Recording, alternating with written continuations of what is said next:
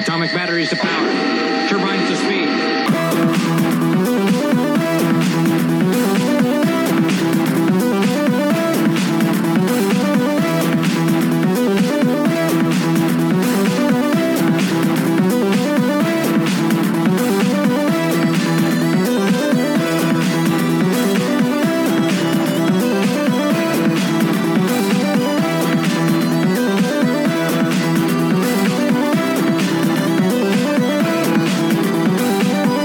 Friday Night Phoenix, you're listening to the Absolute Geek podcast. I'm Matt. I'm Kyle. I'm Brian. And tonight we have with us two special guests from the Absolute Geek Nation. We have Tim sitting in with us tonight, filling in for Jose. How you doing tonight, Tim? I'm doing pretty good. What's up, guys? How's it going? One of the fellow listeners sitting in with us tonight. I think it's a first. That's not a direct close friend of ours. Mm-hmm. Yeah, I think it's cool. Yeah, I think it's awesome. I'm glad Tim's here. And also filling in with us tonight because it is that time where we've been promising you. We have the writer and creator of Raygun, Greg Schoen. Thanks for coming back on the show, Greg. Oh, thanks for having me.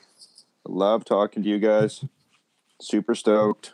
Yeah, we're super stoked that the books finally came out and we got to read it. And it was super. I had you saw the picture, but it was super cool seeing your book exactly how we talked about. Yeah, I got mine right here. But I mean, just what we talked about a couple years ago. You haven't got yours yet, huh? No, I went to pick it up and at one of the only places you can get Western comics in Tokyo, and I go there and I'm like, here we go, okay, bring it to me, kind of thing. And the guy's like, hey, and so then I had to awkwardly kind of be semi-mad at this dude that doesn't speak any English. And then I was like, raygun. He's like, eh. So then, it was this whole thing. And then he goes upstairs and the two guys come out and they're like, eh. So then I was like, please don't tell me you messed this up and didn't order it, right? Like, I was like, oh God, I'm going to get comp copies. But at the same time, I want a bunch, right? I'm going to send them to people, do whatever, send them to publishers. And so then the guy comes down. He's like, "It's a week late. It's being shipped internationally. It's going to be a week late." I was like, "Oh, okay." Well, at least it's on its way. Yeah, no, it's cool, man. I'm getting tons of messages, tons of people sending me pictures, and my hometown in Winnipeg, my high school did like a thing. They put it in their monthly alumni newsletter. This graduate, I didn't graduate from that school actually, but this former student had this published, and then it's just really cool. It's so nice to know that people are reading it how I wanted it to be read. Like, you're actually holding it and turning the pages and having the reveals done correctly. Like, I'm so stoked. So awesome. So what you're saying is you're a celebrity now. Not Your at all. hometown celebrity. Not at all. They're going to name the library after you now. I was thinking come home, there's going to be a statue of him next to Matthew.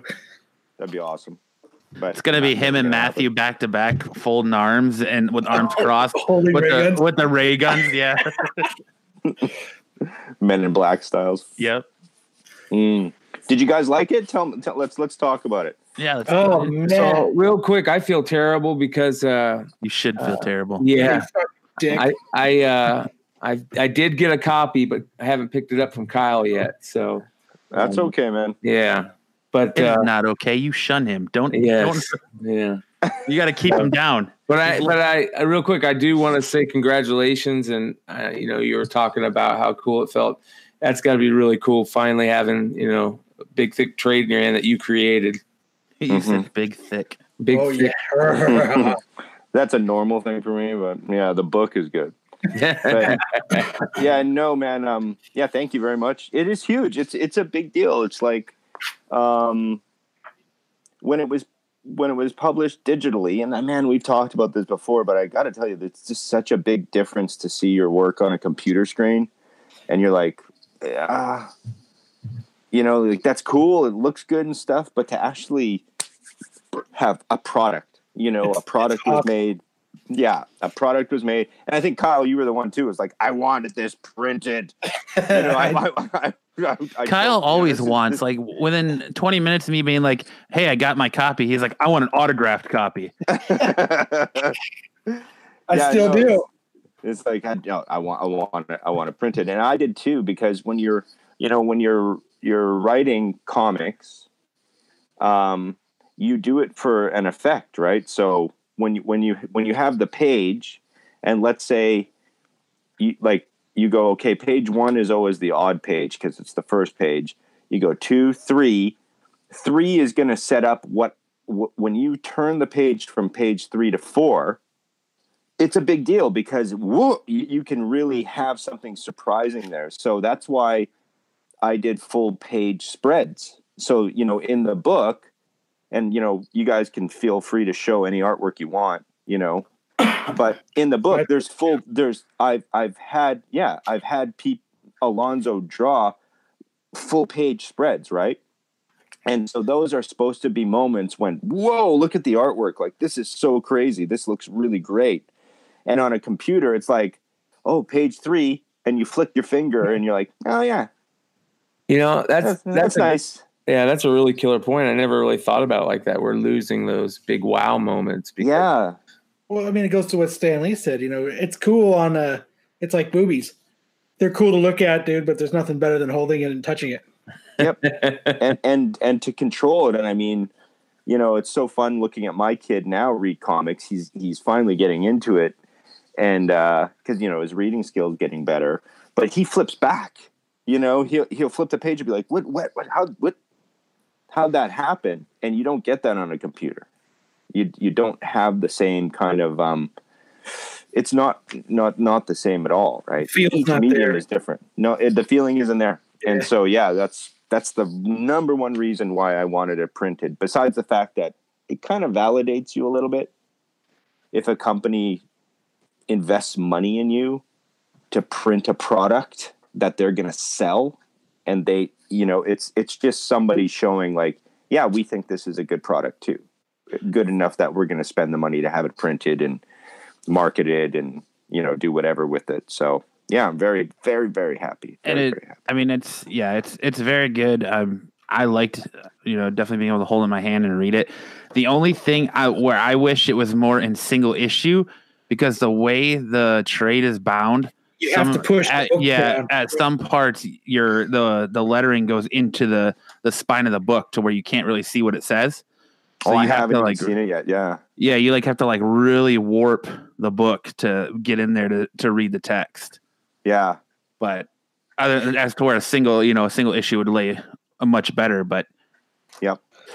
Yeah. It was, what? It was worth the wait. Good, man. It was. I can tell you my favorite part. Tell me. Right when it's this panel right here, where he's like, fuck this, I'm done. Fuck this. Like he has reached his breaking point, and he's like, you know what?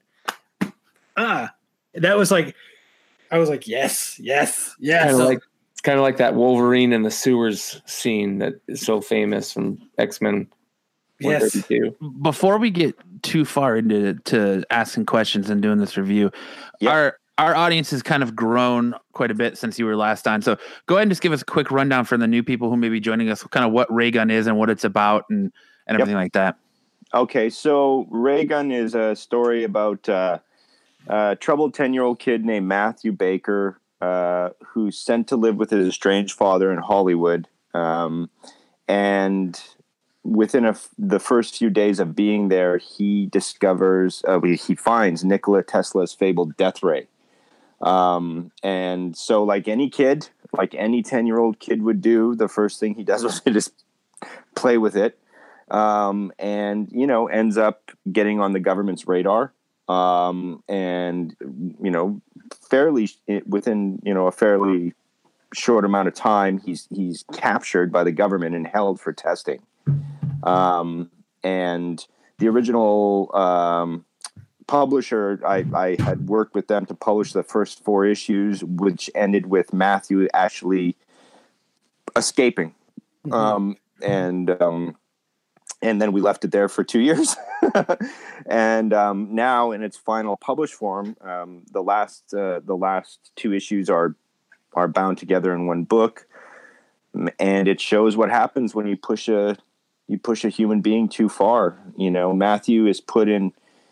Kyle, it's funny that you mentioned that scene, because that's one of my favorite scenes too. Is because I felt really bad for Matthew, and it was the first time I ever felt bad for one of my characters, and that's why I knew it was probably going to be a good story, because I really liked him. And he's sent by his drug addicted mother to live with a father he barely knows. Then he's sent to school. Then he has to do the whole bully bullshit. Then he gets, finds, of course, the loser little friends every kid finds at school. And then he finds this wondrous thing. And then he's forced into basically, this experimentation program for the government. And then finally, in that scene is the first time Matthew actually says, no more. What more can be taken from me? And I was hoping to really cut loose with him when he leaves from that scene. From then on, I just wanted him to wreck shit. And so I tried to make that fun. Yeah. Him going home, that from when he's like, fuck this, to getting there. That's, dude, I mean, you get all I was pumped. I was like, yeah, I'm digging this. And, it's been years since we originally read the first few issues. Yeah. So it was almost like, like something, it was like picking up an old favorite. You felt it, but rereading it, you got all that little stuff again. All those little tiny things that you forget when you don't have a chance to read something for a long time. So, it's always like revisiting your favorite comic book. Yeah. That you really enjoyed. But I mean, yeah, it's great. I mean, I was flipping through it at the comic book store, because I was sitting in the middle of my comic book store, and they had pulled it out, and it was already with my pull box because I had pre-ordered it. Yep. And I was sitting there, and I was like, yeah, it's finally here. And there's a bunch of people around me, and a couple people that work there. And the guy that worked there was like, he's a cool guy. He was like, I saw that go in your box. What is that? And I was like, oh man, you gotta check it out. And so we flipped through it, and I was telling him about it. And I was like, and he was like, no way. And he was looking at it, and he was like, is there another one? And I was like, oh. And I walked over, and I took a picture of it. I picked it up. I said, oh, I got to buy this one for Brian. Sorry, you're gonna have to ask the owner to Kyle, get my bag. Yeah. So I mean, awesome. I raved about it, to everybody in the comic book store. That's great, man. Thank you. So I hope more people Google it and demand it to be ordered. Demand it to be restocked. Yeah, it can be ordered. I checked, and there's a whole bunch of these websites that I've never heard of before. That you can order it from, and you can order it from Arcana directly. I'm pretty sure. I would guess, depending on how it sells, they'll resolicit it. So yeah, it's great, man. Yeah. Did it end the way you thought it was going to end? No. I have to honestly say no. No. Yeah. And it's awesome because you listen to us and we sit here and we call shit out so far in advance of what we know, because me and Matt are pretty good at figuring shit out. Yeah. And getting the ending of books and what's going on with the comic, where the show is going. We're going with that, but I'll tell you right now, you, sir, have a point in the win column.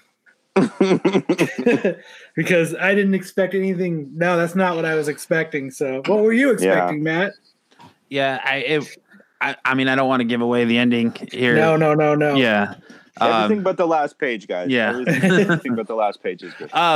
It didn't end the way I thought it was going to end. I definitely was a little bit surprised on the way it ended. And almost like, I got to ask, getting back to the book, and like you said, Kyle said, it's been like 3 years since we read the first couple of chapters. So I went back and reread it. And Matthew is such an interesting character. He's such a well-rounded, and there's a lot of layers to him and as a character. And I got to ask now, when you're writing a character like this, because you can see he kind of seems timid and he's confused on what's going on and why he can't be with his mom.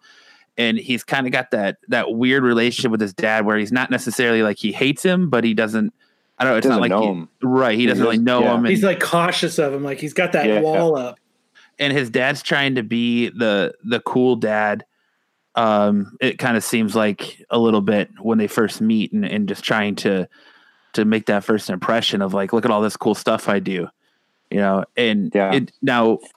it seems like Matthew's confused. He's got a little bit of anger in him. You see the anger come out a little bit, when he just rocks the bully in the face as soon as he gets to on his first day at a new school, and it's like when you go to prison, it's the same thing. Yeah.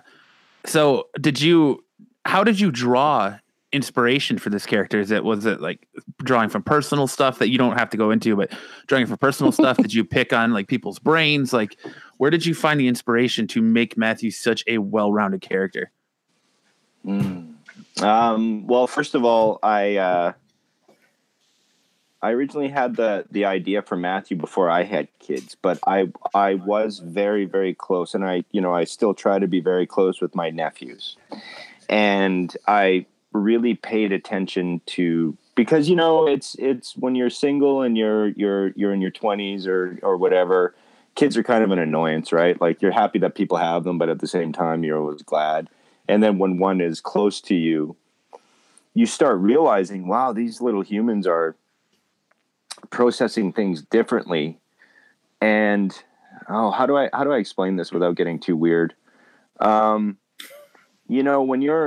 When you're single and you're in your life, and it's so funny because I'm in such a different place now, but you're just so dark, like you're always looking at dark stuff and you're examining dark subjects and dark people.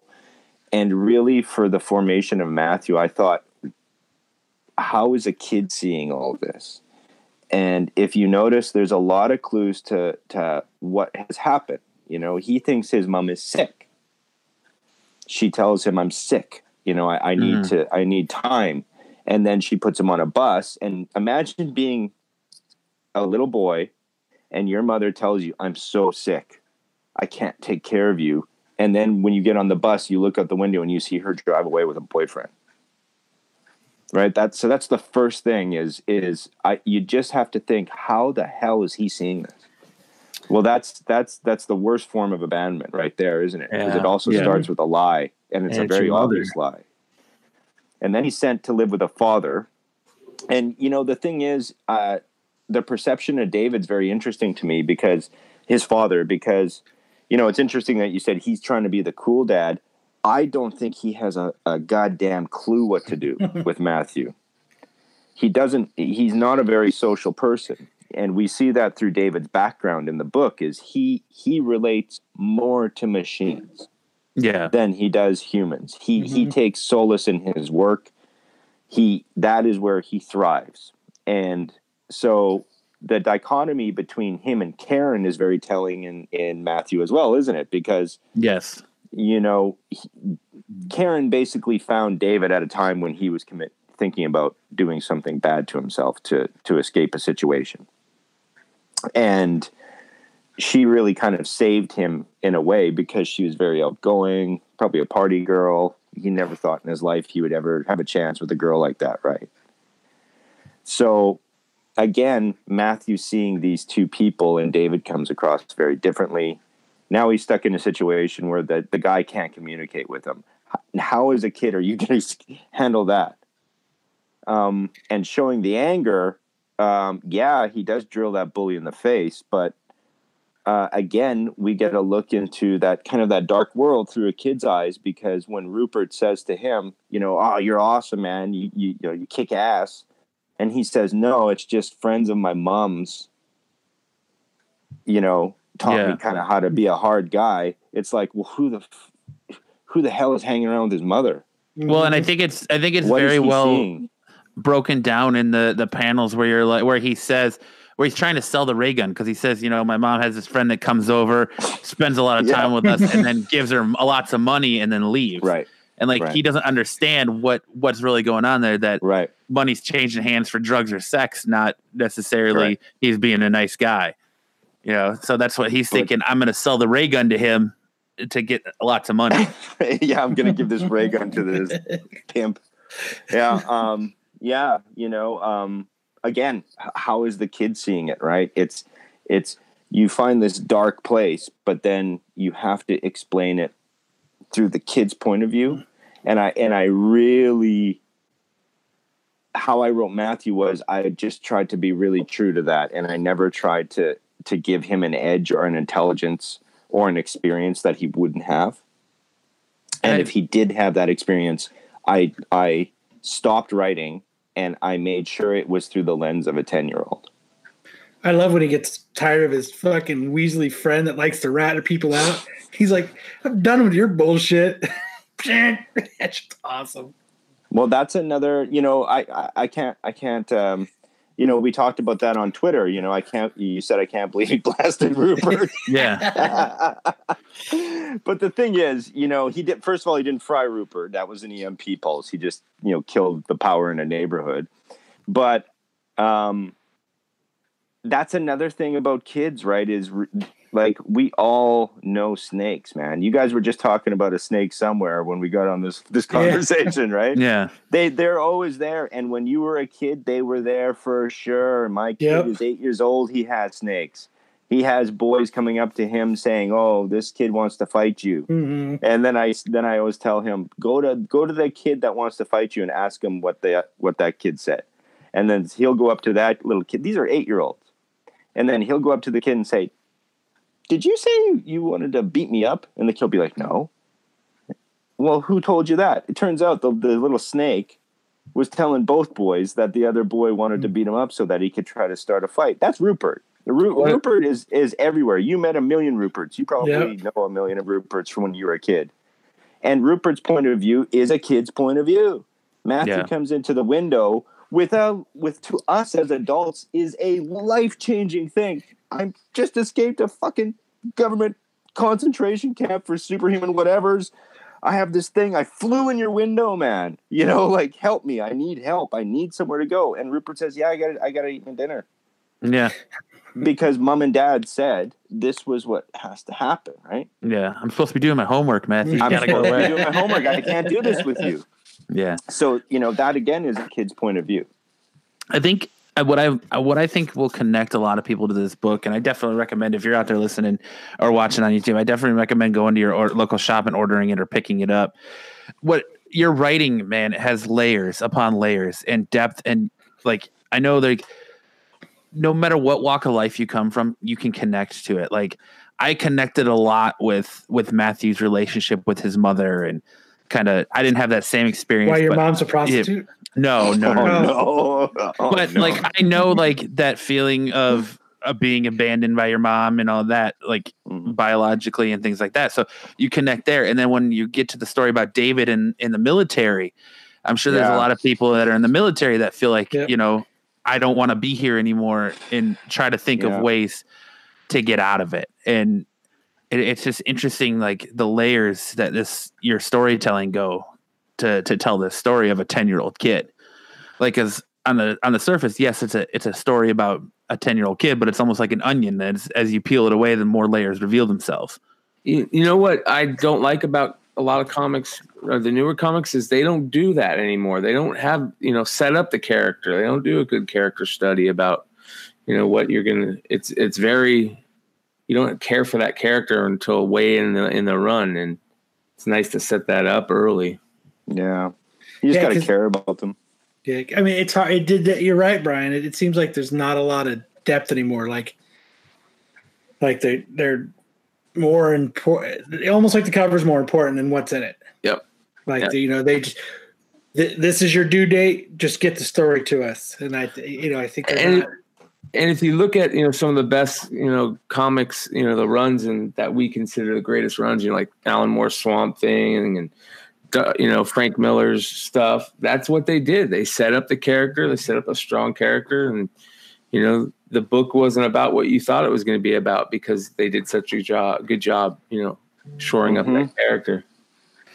Well, and I really like the way you wrote the character of Matthew's mother too, because in the first couple issues, you're kind of getting the understanding of what's going on through the things Matthew says, but really to him, he's just sent away, because he thinks his mom's sick. And then you get to the last couple chapters that just came out.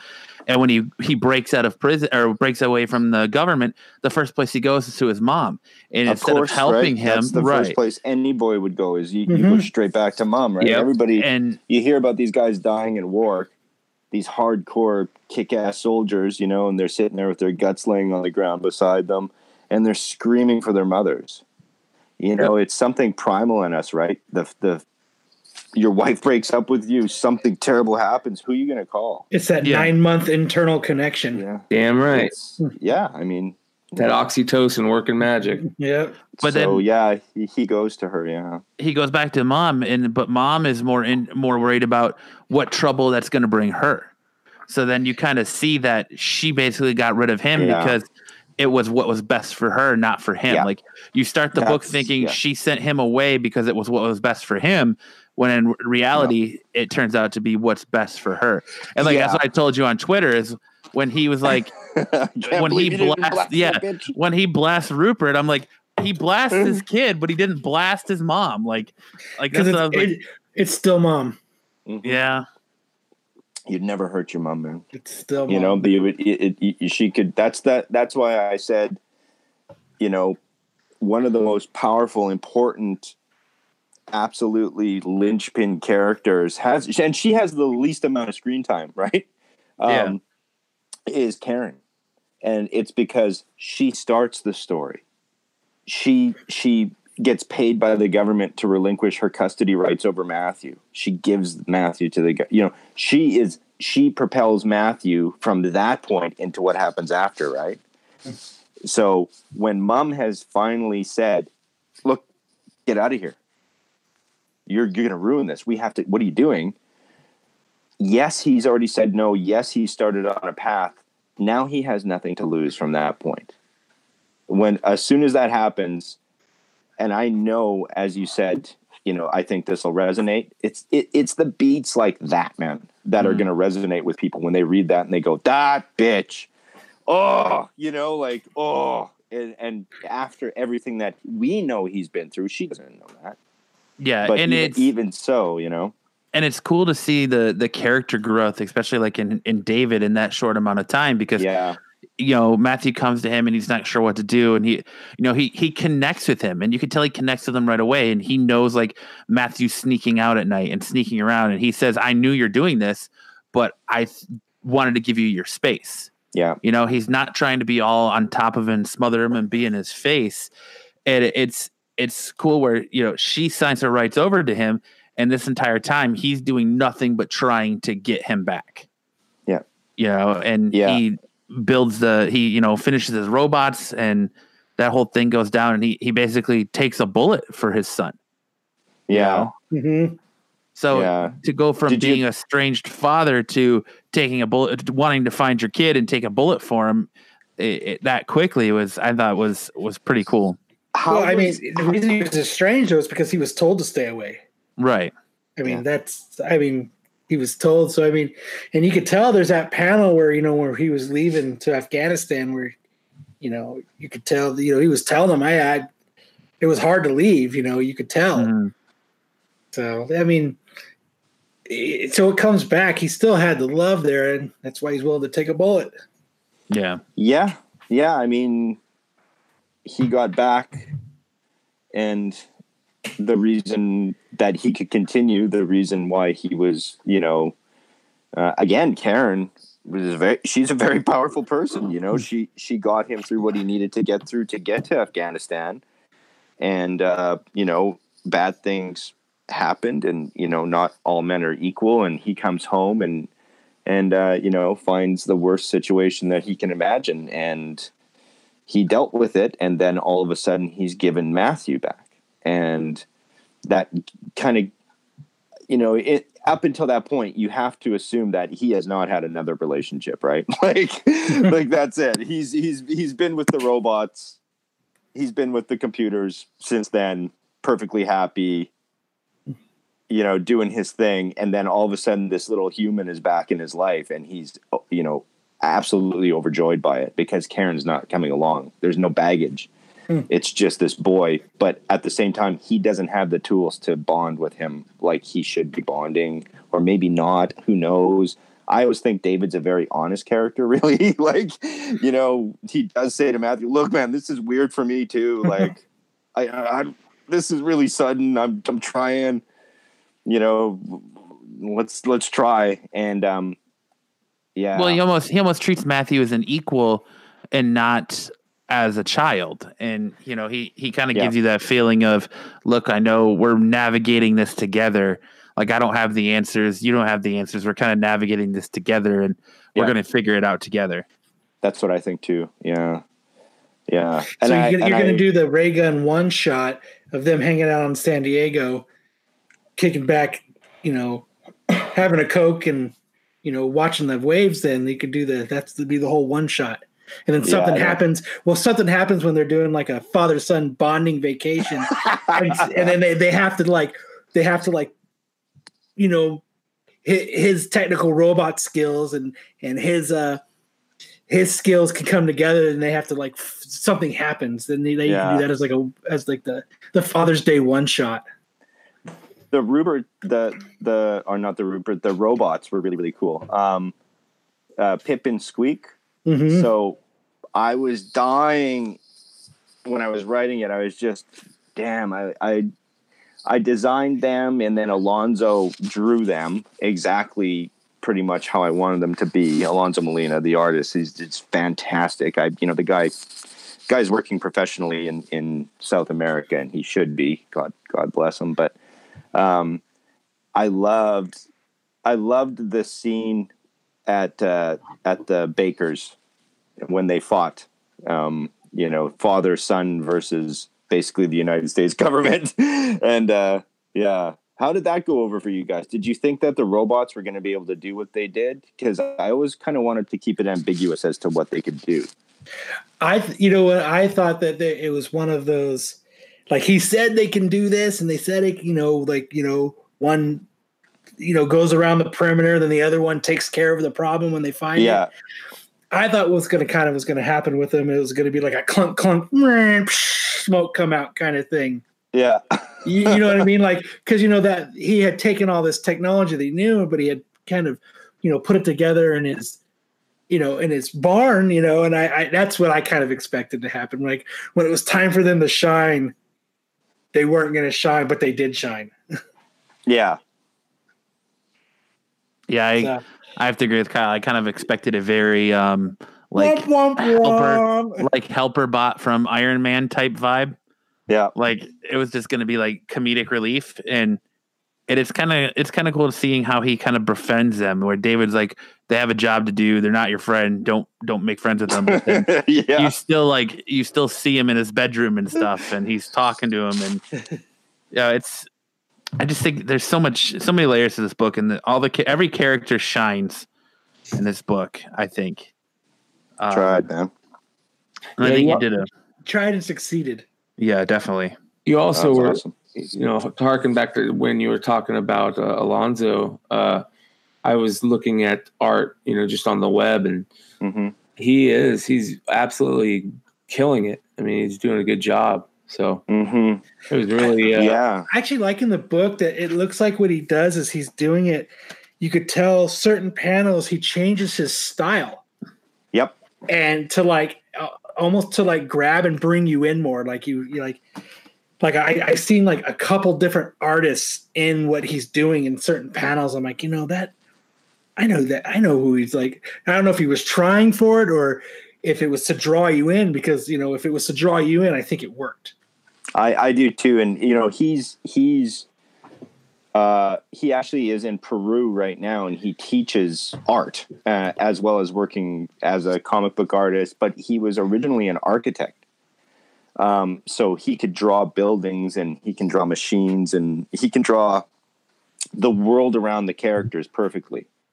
And things I'm most proud of is there's not a lot of blank space behind people in this book. There's the time was taken by the artist to actually make the world and not just kind of make it so that, there's a lot of white space. We knew at the beginning of the project that we were going to do it in black and white.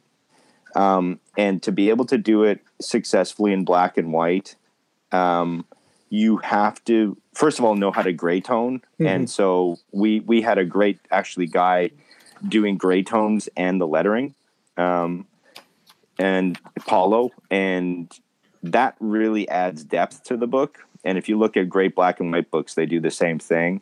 And also you have to have backgrounds. If you have a black and white book that doesn't take shading, tone, and the weight of the inks seriously, then you don't have a really good book, right? It's going to look super cheap. And so it's kind of weird because I actually wanted it black and white. And so why did you want it black and white? Is it for that reason that you were just talking about? I love black and white books. I absolutely love black and white books. Brat Pack is one of my favorite books. The One is one of my favorite books, both by Rick Veitch. I love Akira, the original series. I remember being a kid and going to the comic book shop and buying like the second printing of the Teenage Mutant Ninja Turtles, which was black and white, and just blew my fucking mind. I was like, I can't, what is this? I've always really enjoyed black and white comics, and I don't know why, but I thought for my first book, I want to make a black and white comic book. Yeah, it sounds like that's your homage to your love for the black and white comics. Yeah, cool. I know it's kind of a turnoff for people, but I think if they just saw it, yeah. I think that a lot of people are getting used to it because, like you were saying, there's a lot of books that are doing that. And hell, the biggest book in the planet is black and white. So yeah, that's true. Yeah, I always forget about The Walking Dead, but yeah, that's right. Yeah, it is black and white, isn't it? It adds a purity to the form, I think.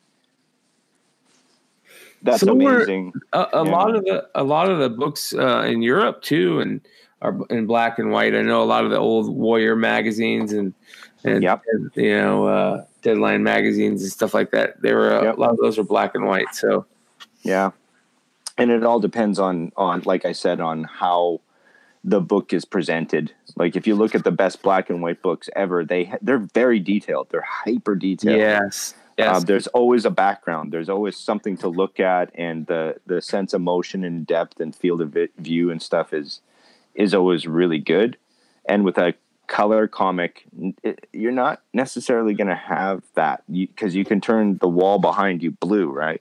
So yeah, it's a sky blue, and you don't have to put a cloud, or you don't have to put a bird, or you don't have to put a tree, coming up behind to signify, since there's not a blank piece of paper.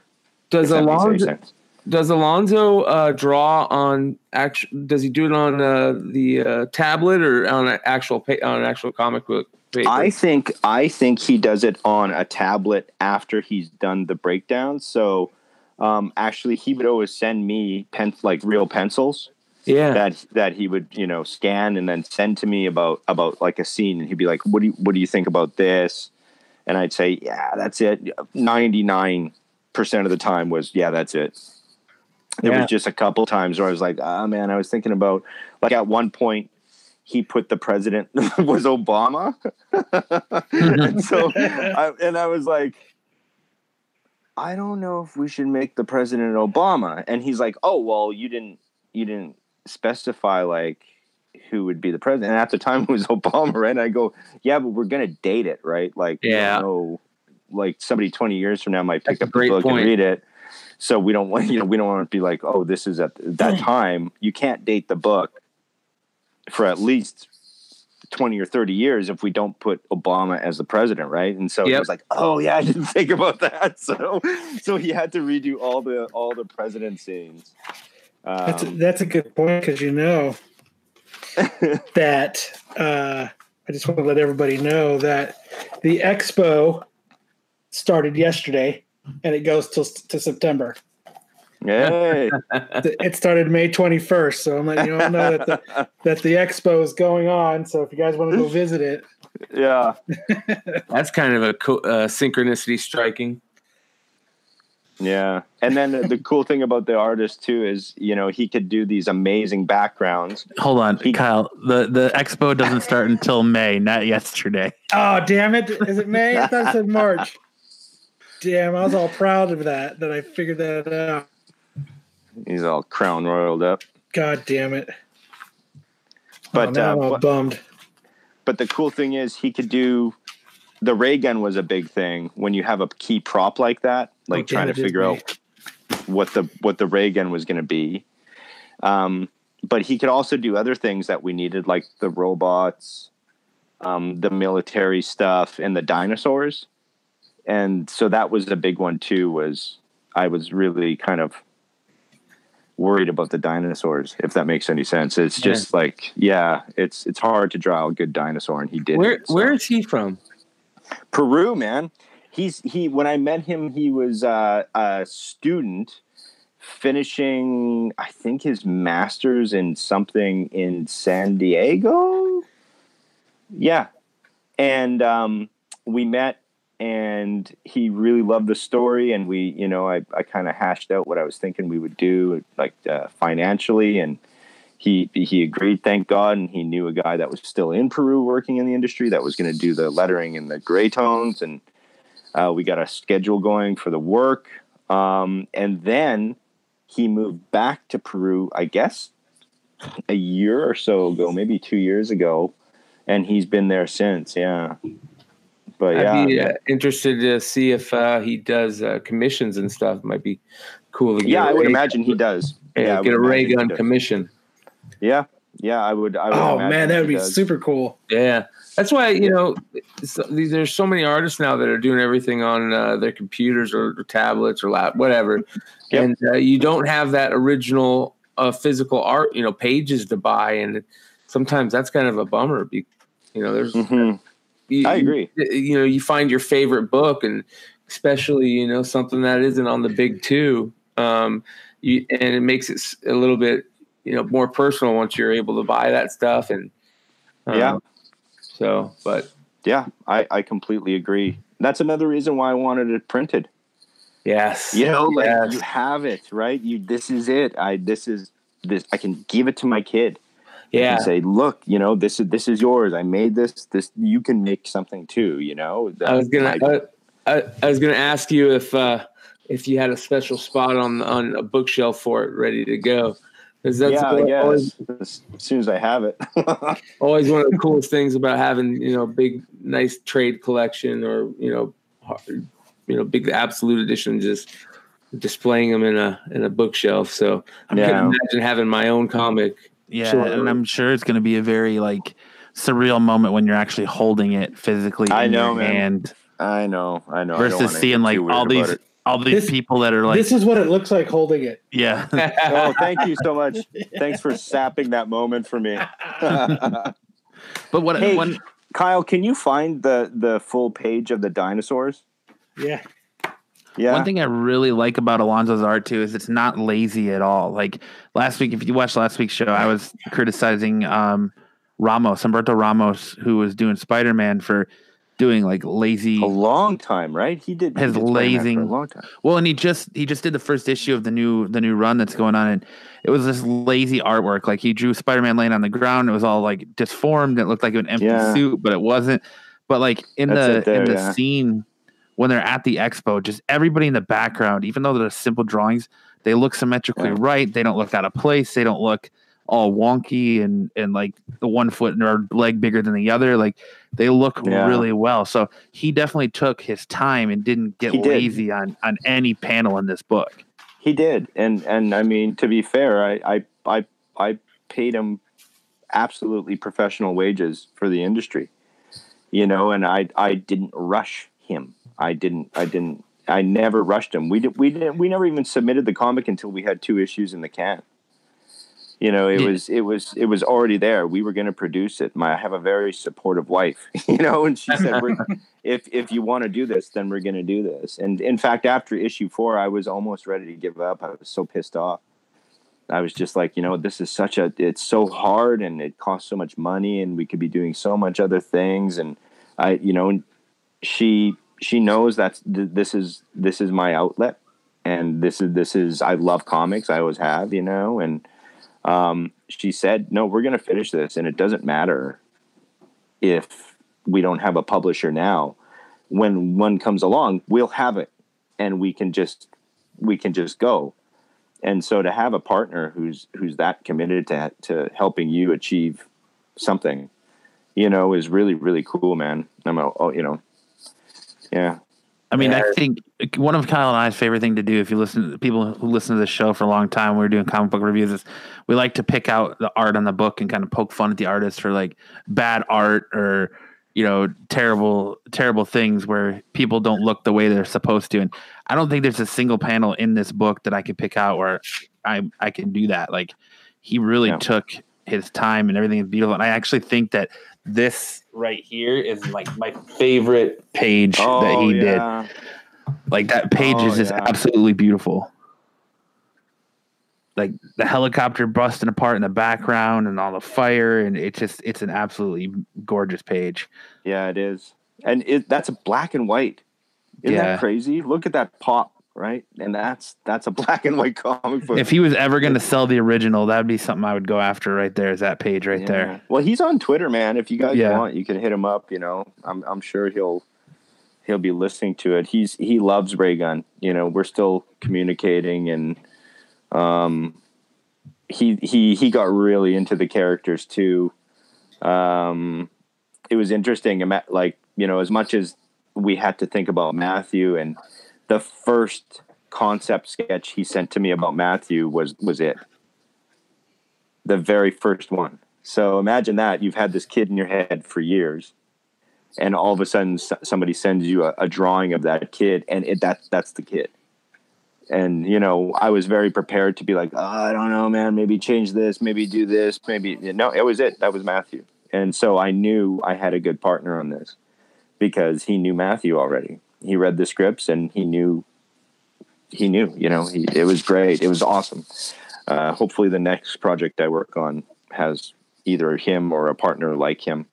I was going to ask you, because you said that you got so frustrated at some point, what your future, you got any plans to do another book or, continue on the Raygun stuff?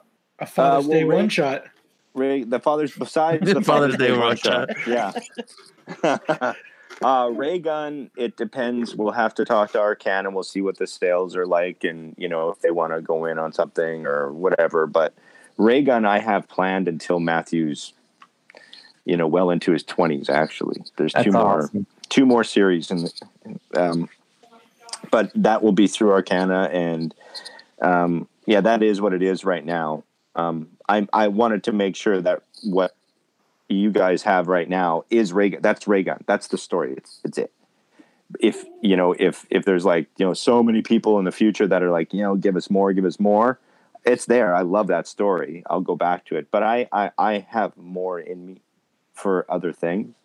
And, like you said, I do kind of go deep into projects. And so if I was going to be writing Matthew, I'd be in Matthew's head again, in Matthew's world again for a long time. I don't know if I want to do that right now. I'm working on a new thing called The Thief, the Wizard, and the Warrior. It's something I've been working on for 7 years, I guess. And the script for issue 1 is done. I write everything in series. I don't write like a single issue of something and then just send that to be commissioned. I'll write the first 6 issues, plan the first 24, and then start working with an artist. So yeah, that's the next thing. It's big. It's really big. It's very different from Raygun. Yeah. So I have to ask, and if you can't talk about it, I understand.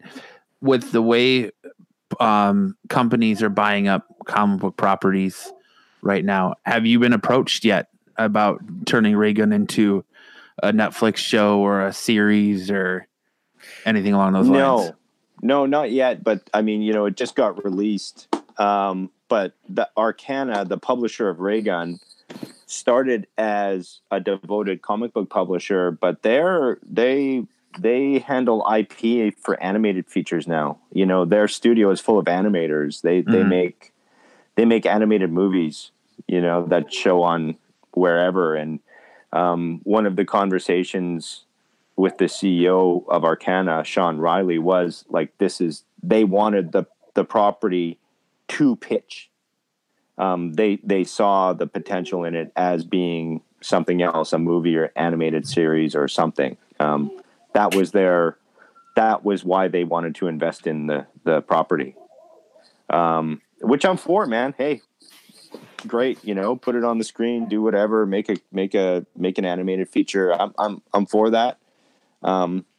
Yeah. And hopefully one day that'll happen. But like I said, I got more in me. I'm thinking about the future and thinking about, connecting with other publishers and showing them Raygun and just kind of showing them like, hey, I can do this. I do love comics. I can write, a Spider-Man or, a Nightwing or something. So. Well, I was just asking because it's interesting to see the way the industry is going, that they're moving away from the big two and they're stretching out. Like one of the biggest things in the world right now is Umbrella Academy, and that came from a third party publisher. So it's Dark Horse. Dark Horse, not one of the better, it's not like it's not known, but it's not the big two the big three, including Image now, that are pumping everything out. So I was just wondering if they were, you'd been approached yet, because it'd be interesting. It looks like they're out there looking for something just like this, kind of a brand new early property that they can, get tied into, right? Synced into their teeth into and get tied into like right away. Honestly, I have pretty high hopes. I mean, can you guys not imagine this? Like my original thing was, like I said to you guys years ago, when I was living in Vancouver, after I came off of a weird like Tesla fascination, I tried to write Raygun originally as a screenplay, and I got about halfway through it and realized nobody's ever going to make this goddamn movie. This is a $30 million movie. Like this isn't like I'm pissing in the wind here. And it wasn't until a couple years later when I spoke to my friend Igor Corday, who's a fairly accomplished artist, and he asked me, "Do you have any ideas? Are you still writing? Like, what's going on?" I was doing something else at the time, and I was like, "Well, I got this." And he wrote back and he said, "Do it. That is a great story, man. Do it. Write it. I'll read it. I'll help you." And so that's why I was kind of like, "Oh yeah, it is a good story. I can make that a comic." So it wouldn't surprise me if somebody saw a movie in it. It wouldn't surprise me if somebody saw an animated feature in it. I mean, the genesis was to be that. It was kind of half-assed because most people write comics to make movies. Mm-hmm. And I wrote a movie that became a comic. So it could go the other way. Yeah. Excellent. Awesome. Well, I definitely appreciate you joining us tonight. You're man. More than welcome to hang out. I just don't want to take up any more of your time. I know it's Saturday afternoon there. I better jet. The wife and the kids are at a karaoke place. Like totally like giving me my privacy, but so they're singing tunes in a bar. They are, yeah. I'm gonna text them when we're done. But I just want to say, Matt, Kyle, you guys, thank you so much. You guys have been very, very supportive of me. You've been very, very helpful.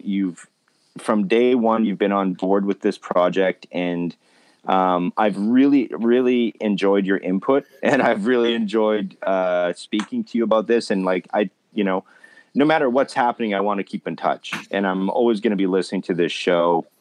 You guys are just the best of the best. I do other podcasts and talk to other people, but like you guys are, I started listening to you guys because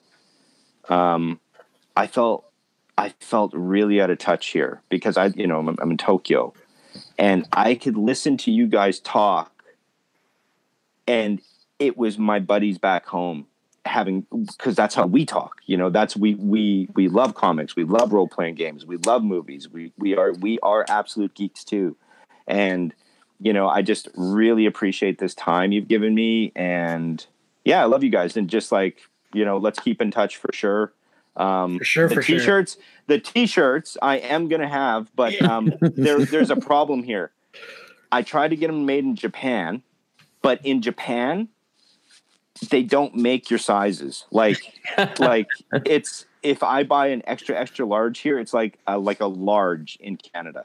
Yeah. So we're gonna do merch. Don't worry about it. Yeah, I got you. But I just wanted to say thank you all so much. Okay, and tell Jose too that I really appreciate his content and the input you guys have. Sweet, thank you. Yeah, we definitely appreciate that. Thank you for Raygun. Yeah, it means a lot. And you, like I said, you're a dude. You're a fantastic writer. You're killing it. There's absolutely, no doubt in my mind that one day when this is all said and done, if the right people get a hold of this, your name could be up there with some of the greats. And thank you. Dude, Raygun's a fantastic start, dude. I can't wait to see what comes next from you. I can guarantee you that as long as you keep writing them, I'll keep reading them. Awesome. It's cool. It's a fantastic story. I hope great things come for you out of this book. I really do, because it's a fantastic book. And I just want to urge everyone, again, that listen to this podcast or watching it live on YouTube, go out to your local comic shop, man. Request Raygun. Order this book. You won't be sorry. It's a fantastic book. It's a fantastic story. The art is beautiful, and it's just, for a first attempt, man, being your first book, you definitely knocked it out of the park.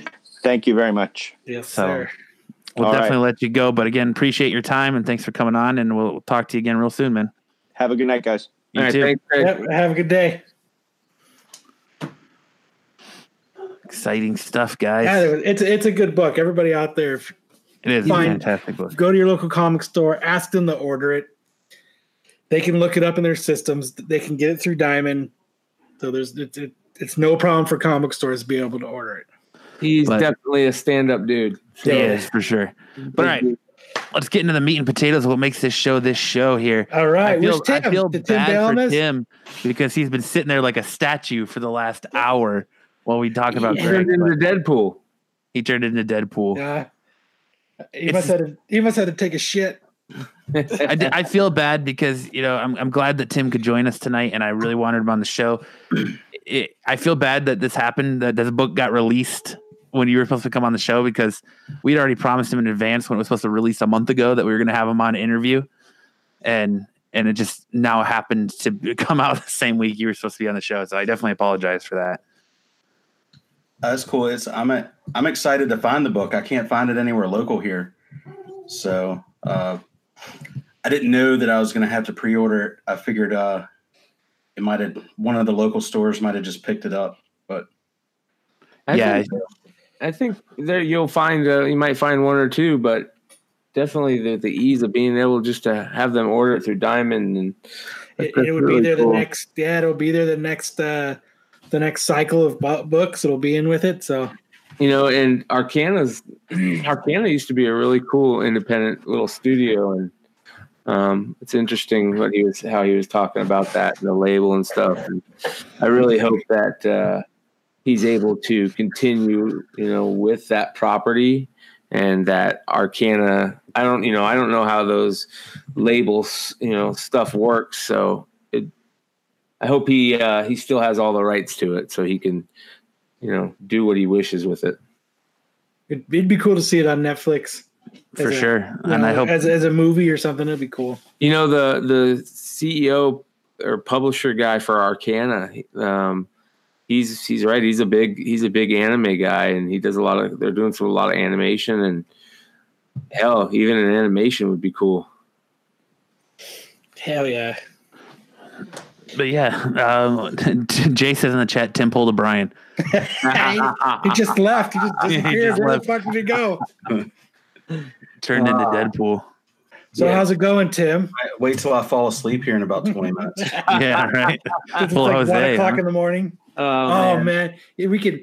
We can make little memes of you nodding off. Yeah, that's one of the things. You come on the show, you become subject to being memed into the dumbest shit I can think of. So, yeah. Yeah. You might have Kyle turning you into dust with the Infinity Gauntlet, or it could be worse. Yeah, I think I'm gonna change that to my profile picture.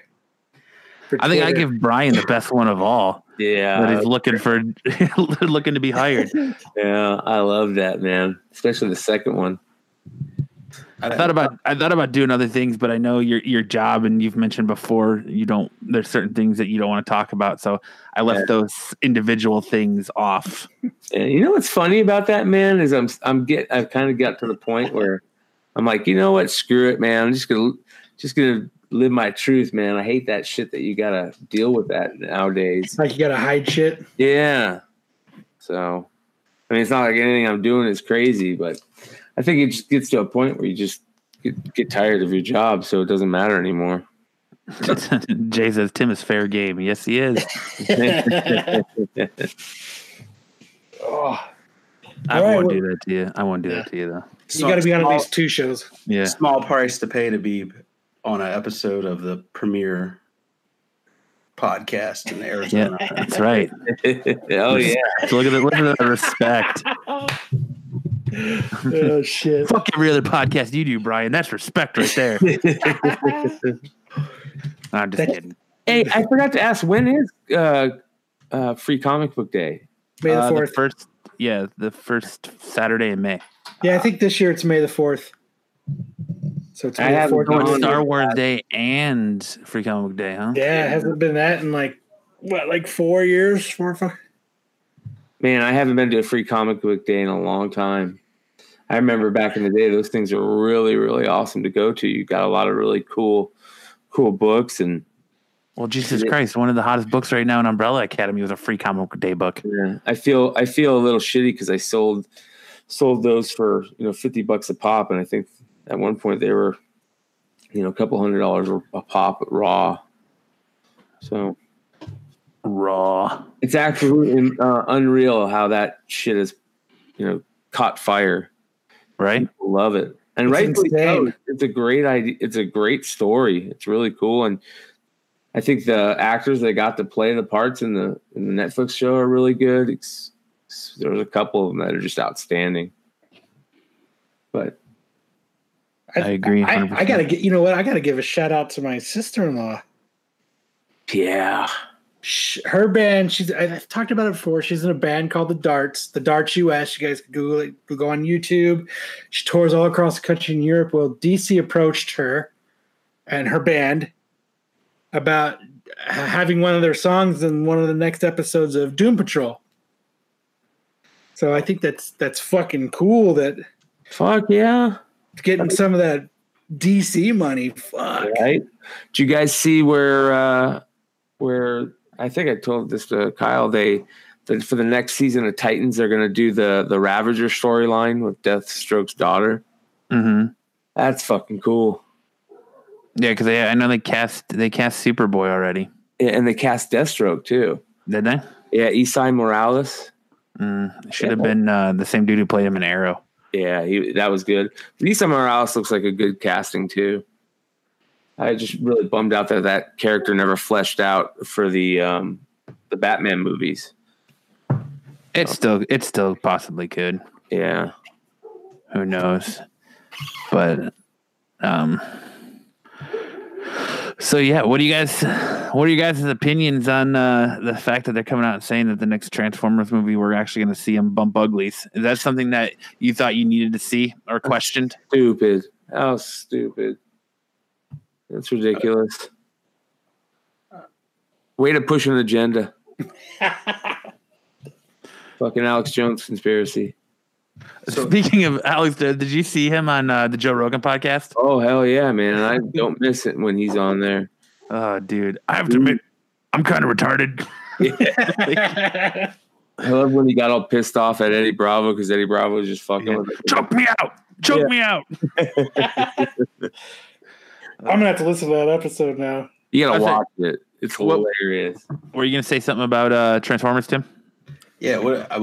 I'm lost about the Transformers getting it on. Where did that come from? So they came out and said that after the success of Bumblebee, they're going to continue doing more Transformers movies, and that in an upcoming movie, there's a potential that we're going to see them bump uglies and see a love scene or a sex scene between the Transformers, because apparently that's a thing and people want to know how that works. Robots don't have sex. Come on.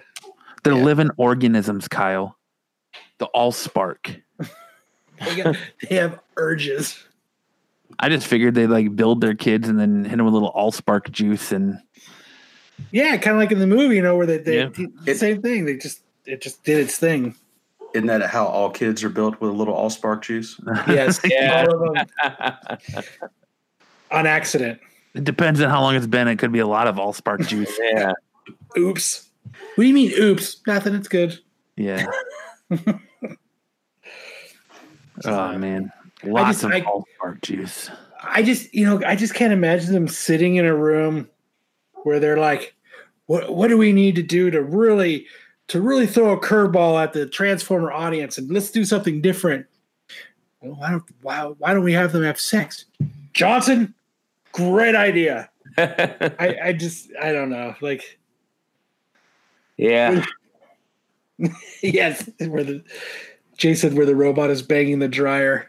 He said, "Yeah, he's talking about Robot Chicken." Yeah. Is that right before Optimus Prime finds out he has cancer? I mean, it's the internet. When anything out there, there's porn of it. Isn't that the rule 34 or something like that? There's a porn version of everything. And the internet rules. So, I mean, there's already, in preparation, full disclosure for this episode, again, I have no shame. I'm the guy that talked about putting a dildo on his head over a staple. Which we need to poll this weekend. I looked up Transformer sex, and people already got it covered. Like, it's already been covered. If you really want to know, just Google it.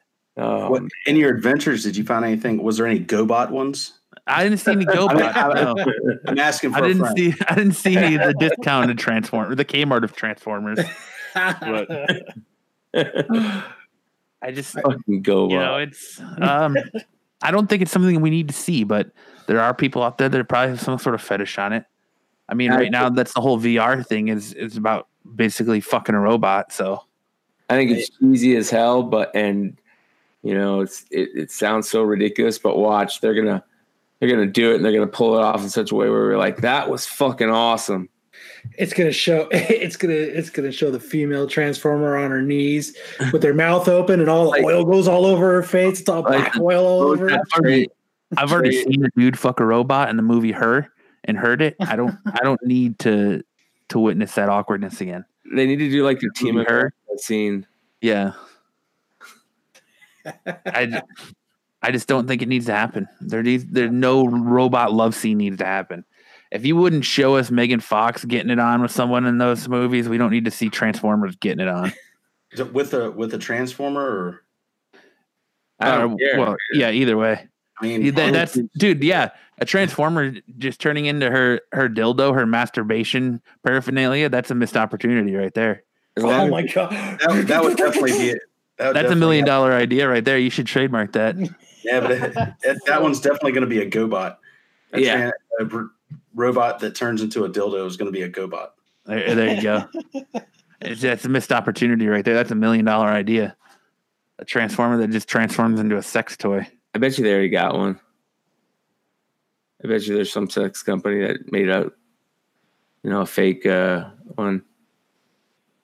What, a fake Transformer that just transforms into a dildo? Yeah.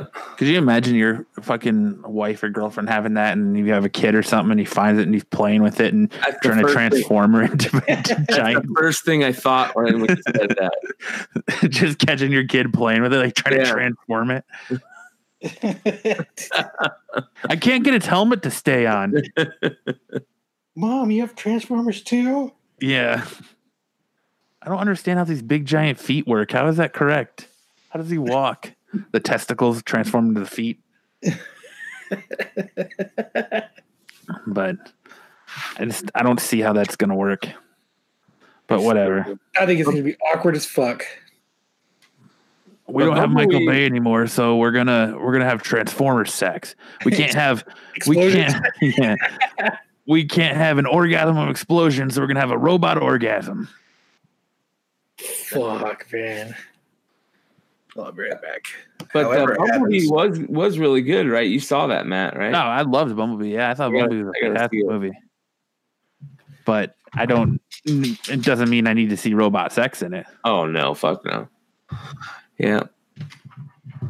So the big story this week was the Fox and Disney merger finally went through on Wednesday morning, and man, did Disney royally bend Fox over and fuck them in the ass. Oh yeah, and I'm really surprised that they allowed that to happen. The government. $71 billion ass fucking is what Fox just took. Yeah. Because they lost almost every property they had. They fought to keep The Simpsons. And I guess Disney said, if we don't get The Simpsons, we're pulling the deal. So they threw in The Simpsons.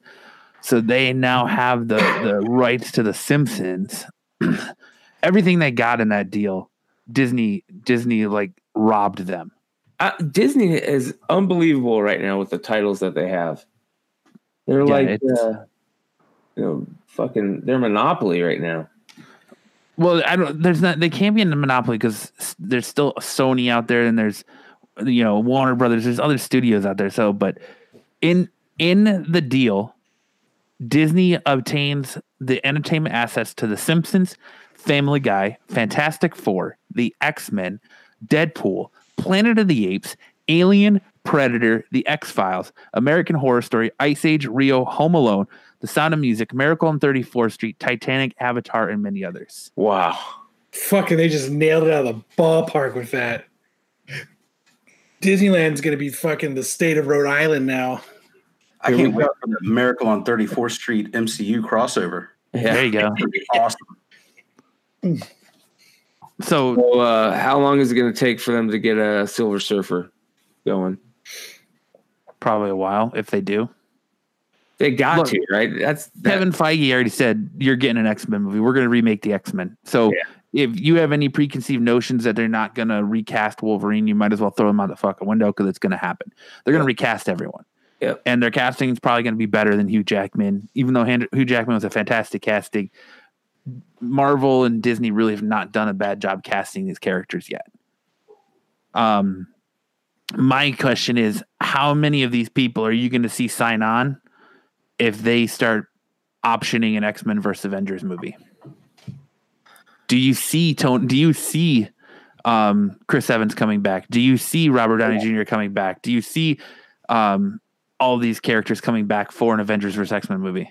No, they're going to have to recast the actors. You think they'll recast them? Oh, They've already all said they're done. Yeah. I think there's ways to get people to come back. You throw enough dollar signs. They have enough dollar signs. They don't give a shit. Well, I think Robert Downey Jr. would do it because he owes a lot to Marvel. He basically owes his career relaunching to Marvel. I think it all depends on how long they're in it for. So if it's just a couple scenes here and there, like he did on Spider-Man, then all day, every day.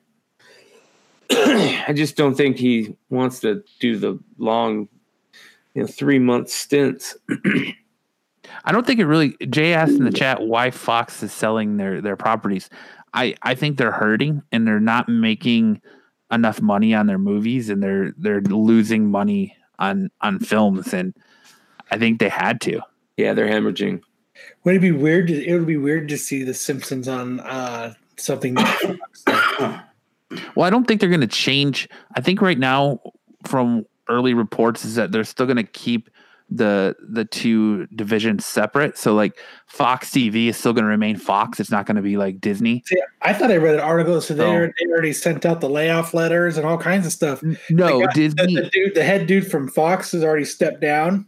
Well, though he stepped down, but the first article I read, and it might have changed since then because I haven't really looked into it since it was announced, but they are acquiring the entire Fox work staff.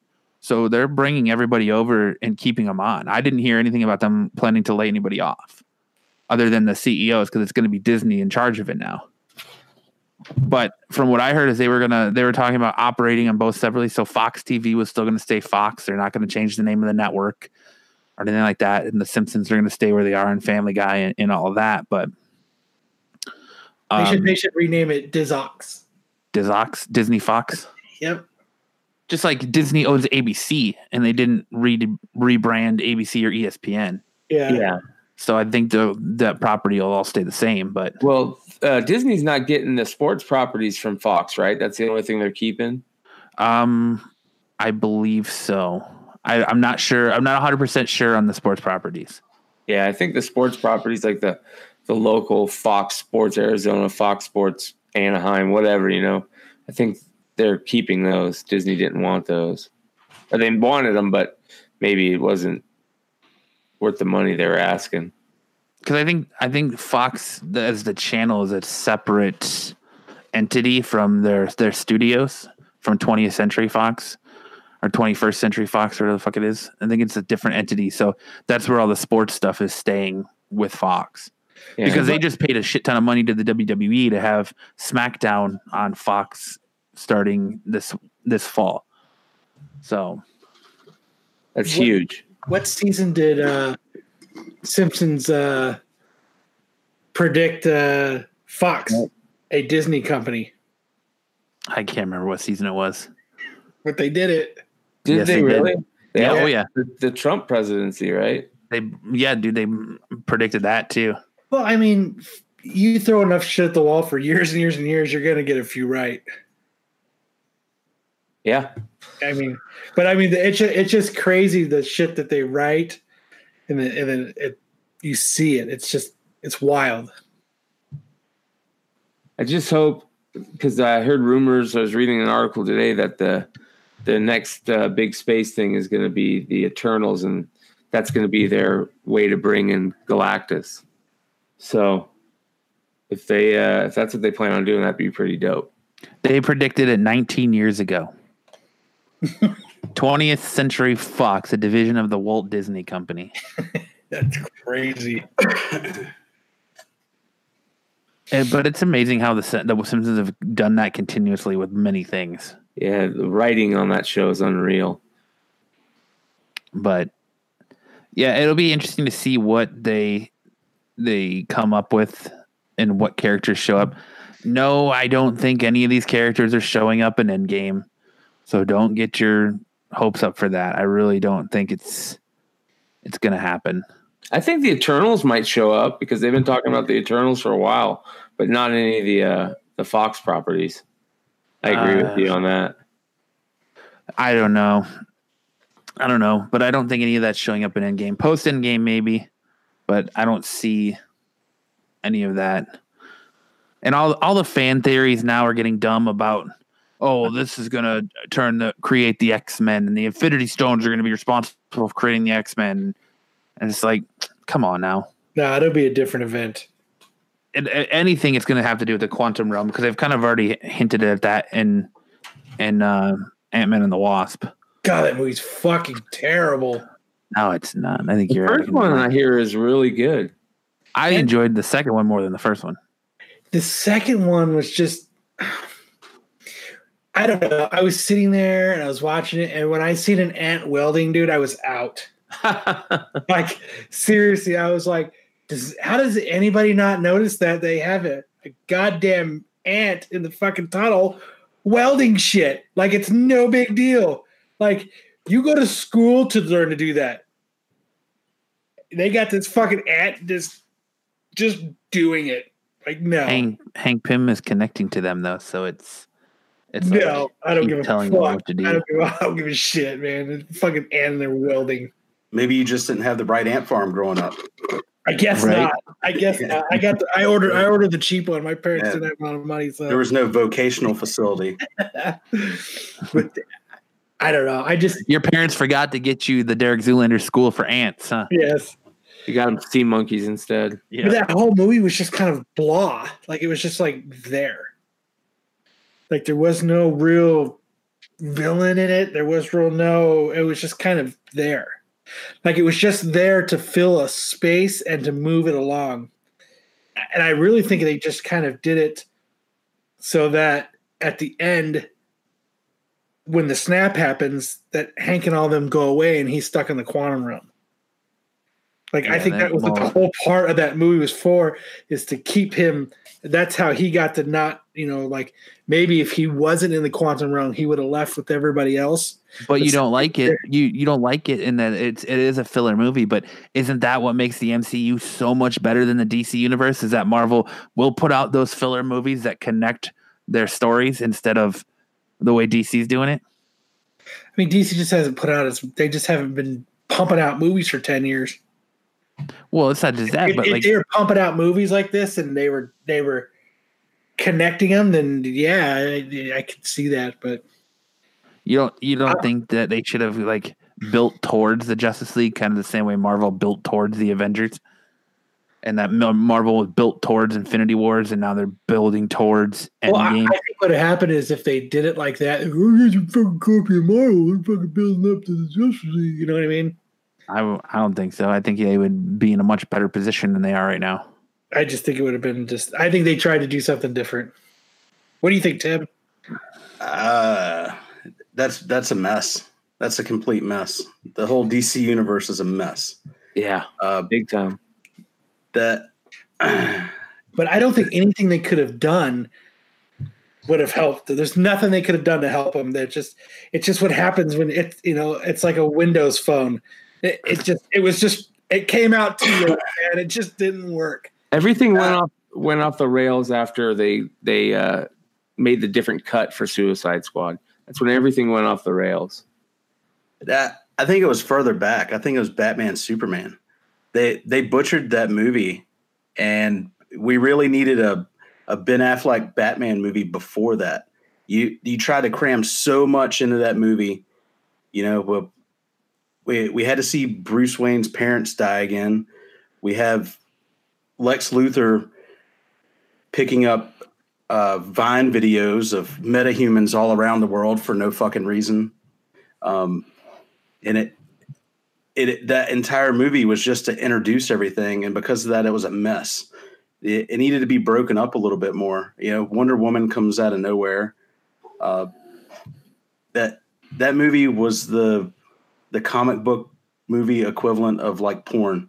It was really great stuff to look at, but the story sucked. Yeah. I don't know, man. Have you ever watched Brazzers? They have some pretty interesting stories. I don't have a premium account. Want a password? You want to borrow Brian's? Yeah. But yeah, I tend to agree. I think it goes back further. I think it goes back as far as Superman Dawn, or the first Henry Cavill Superman movie. I thought Henry Cavill Superman was awesome. I liked it too. He's a good Superman, but I thought the movie was terrible. I don't know, just all the DC movies are just, even though they try to be dark, they're quirky. Like when Zod is laser beaming down a hallway and these people are freaking out and they can really literally take 20 steps to the left and go around the corner and they're safe. It's just got this quirkiness to it, and it's just, I don't know. The best thing that I think that came out of Justice League was Ben Affleck Batman and the Flash, but they can't even get a Flash movie together to save their lives. Did you hear about what's going on with that? Where Ezra Miller's going to be writing it with Grant Morrison? Now then they went from couldn't keep a director to scrap. This is like the third script scrap and rewrite. I'm stoked that Grant Morrison's writing it though.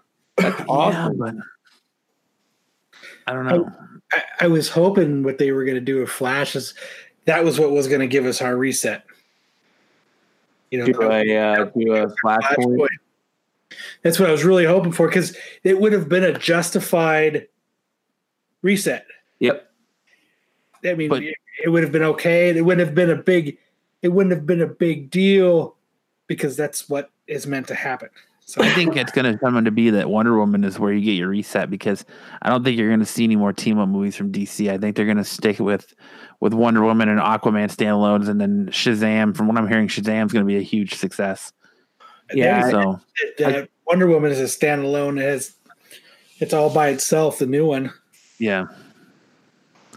But Like, I think you're just going to see, and then they're talking about the Batman movie and setting that in the 1990s, and people are going crazy about that. If you're going to do a Batman movie set in the past, you got to have like 90s original cowl Batman and actually get like a jacked actor, not some like tiny linky dude that you got to make look ripped. And it's interesting to see what lines people draw on that kind of stuff. But even moving forward, there's consequences or repercussions because they tried to lay groundwork in even Batman, Superman with all the future telling of the nightmare world, with Bruce having his nightmare in the Batcave, and Barry comes up and is talking about how he's too early and Lois is the answer. So they tried to lay all this groundwork, and then they tried to set Flashpoint up at that time, and now the only thing that's going to survive, it looks like, is Jason Momoa and Gal Gadot. Other than that, it looks like everybody else is about to be gone. Well, they're saying that Ezra Miller, is that his name? Ezra Miller, Matt? Is that his name? Yeah. They're saying that the main reason that he's wanting to be part of the writing team is because he really, really wants the role. And there's rumors that they want to recast him. And he just really wants to play that role. So he's, saying, okay, I'm going to help write. So that makes it harder for them to do that. I thought he was a decent Barry Allen. Like, I thought he did a good job. Same with me. I agree. He maybe made it more where Barry Allen, instead of being just eccentric and quirky, he felt like he had a brush of autism. But it's. I like the way he did it. He made it his own. Yeah, he was one of the really good things in Batman vs Superman. But then now you got the reports of Ben Affleck saying he would totally be down to come back and do another Zack Snyder Justice League movie. So, are you in or out, Affleck? Like that's what I'm not getting here. Is, are you in or out? And I don't think it's him. You don't think it's him? I don't think it's him. Who do you think it is? I think it's Warner Brothers. I think it's somebody in there. Dude, Ben Affleck looked at his wife. Now he doesn't want him to be Batman. I think something. He doesn't have a wife. They're divorced. But I get what you're saying. Ben Affleck looked at dude's wife. Oh, gotcha. Okay. Or he tried to have sex with her in a very uncomfortable place. Like in the back of a Volkswagen. Exactly. Or he did have sex with her in a very uncomfortable place. Or he did. Yeah. Yes. I think that's definitely plausible. He came on the set and she was like, "Hey, aren't you that dude from Fashionable Mail?" I want to hear. I wonder if him and Kevin Smith have talked. They have not. Wow. He did not even call Kevin when Kevin had his heart attack. Oh wow. What a dick. Fucked up. So he's not in Reboot. He's nothing. Like he was having when he was trying to do Mallrats 2, he was having a real hard time even contacting him to see if he would reprise the role of the dude from Fashionable Mail. Wow. That's fucked up. So I would have signed his name on all of the medical bills at the hospital. Send that bill to Ben Affleck. What's your name? Ben Affleck. Yeah. But there's a lot of stuff out there too that a lot of it is Jennifer Garner's fault, and that's what I've heard. It's all 100% her. So, but he is. I guess the damage has been done, so they don't reach out to each other. And I know Kevin said that Ben never even reached out to him after the heart attack. Yeah, at some point you gotta let bygones be bygones. That's cheesy. Right. He can get Bruce Willis to want to be his friend, but he can't get Ben Affleck to do it. So I seen Captain Marvel last week. Oh yeah, you didn't like that either. I didn't like it. Huh. Did you see it, Brian? No. You saw it, Tim. Yeah. Brian doesn't go to the movies. Did you like it, Tim?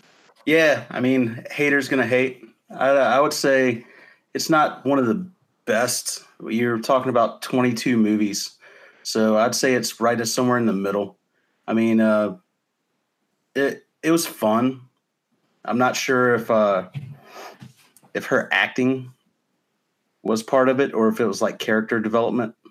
But I think it's the writing. I don't think it was her acting at all. I think it's how the character was written. Yeah, she's a really good actor. Yeah, she's super hot. there were some times it just didn't feel like she was selling it, but I don't know if that's like implied.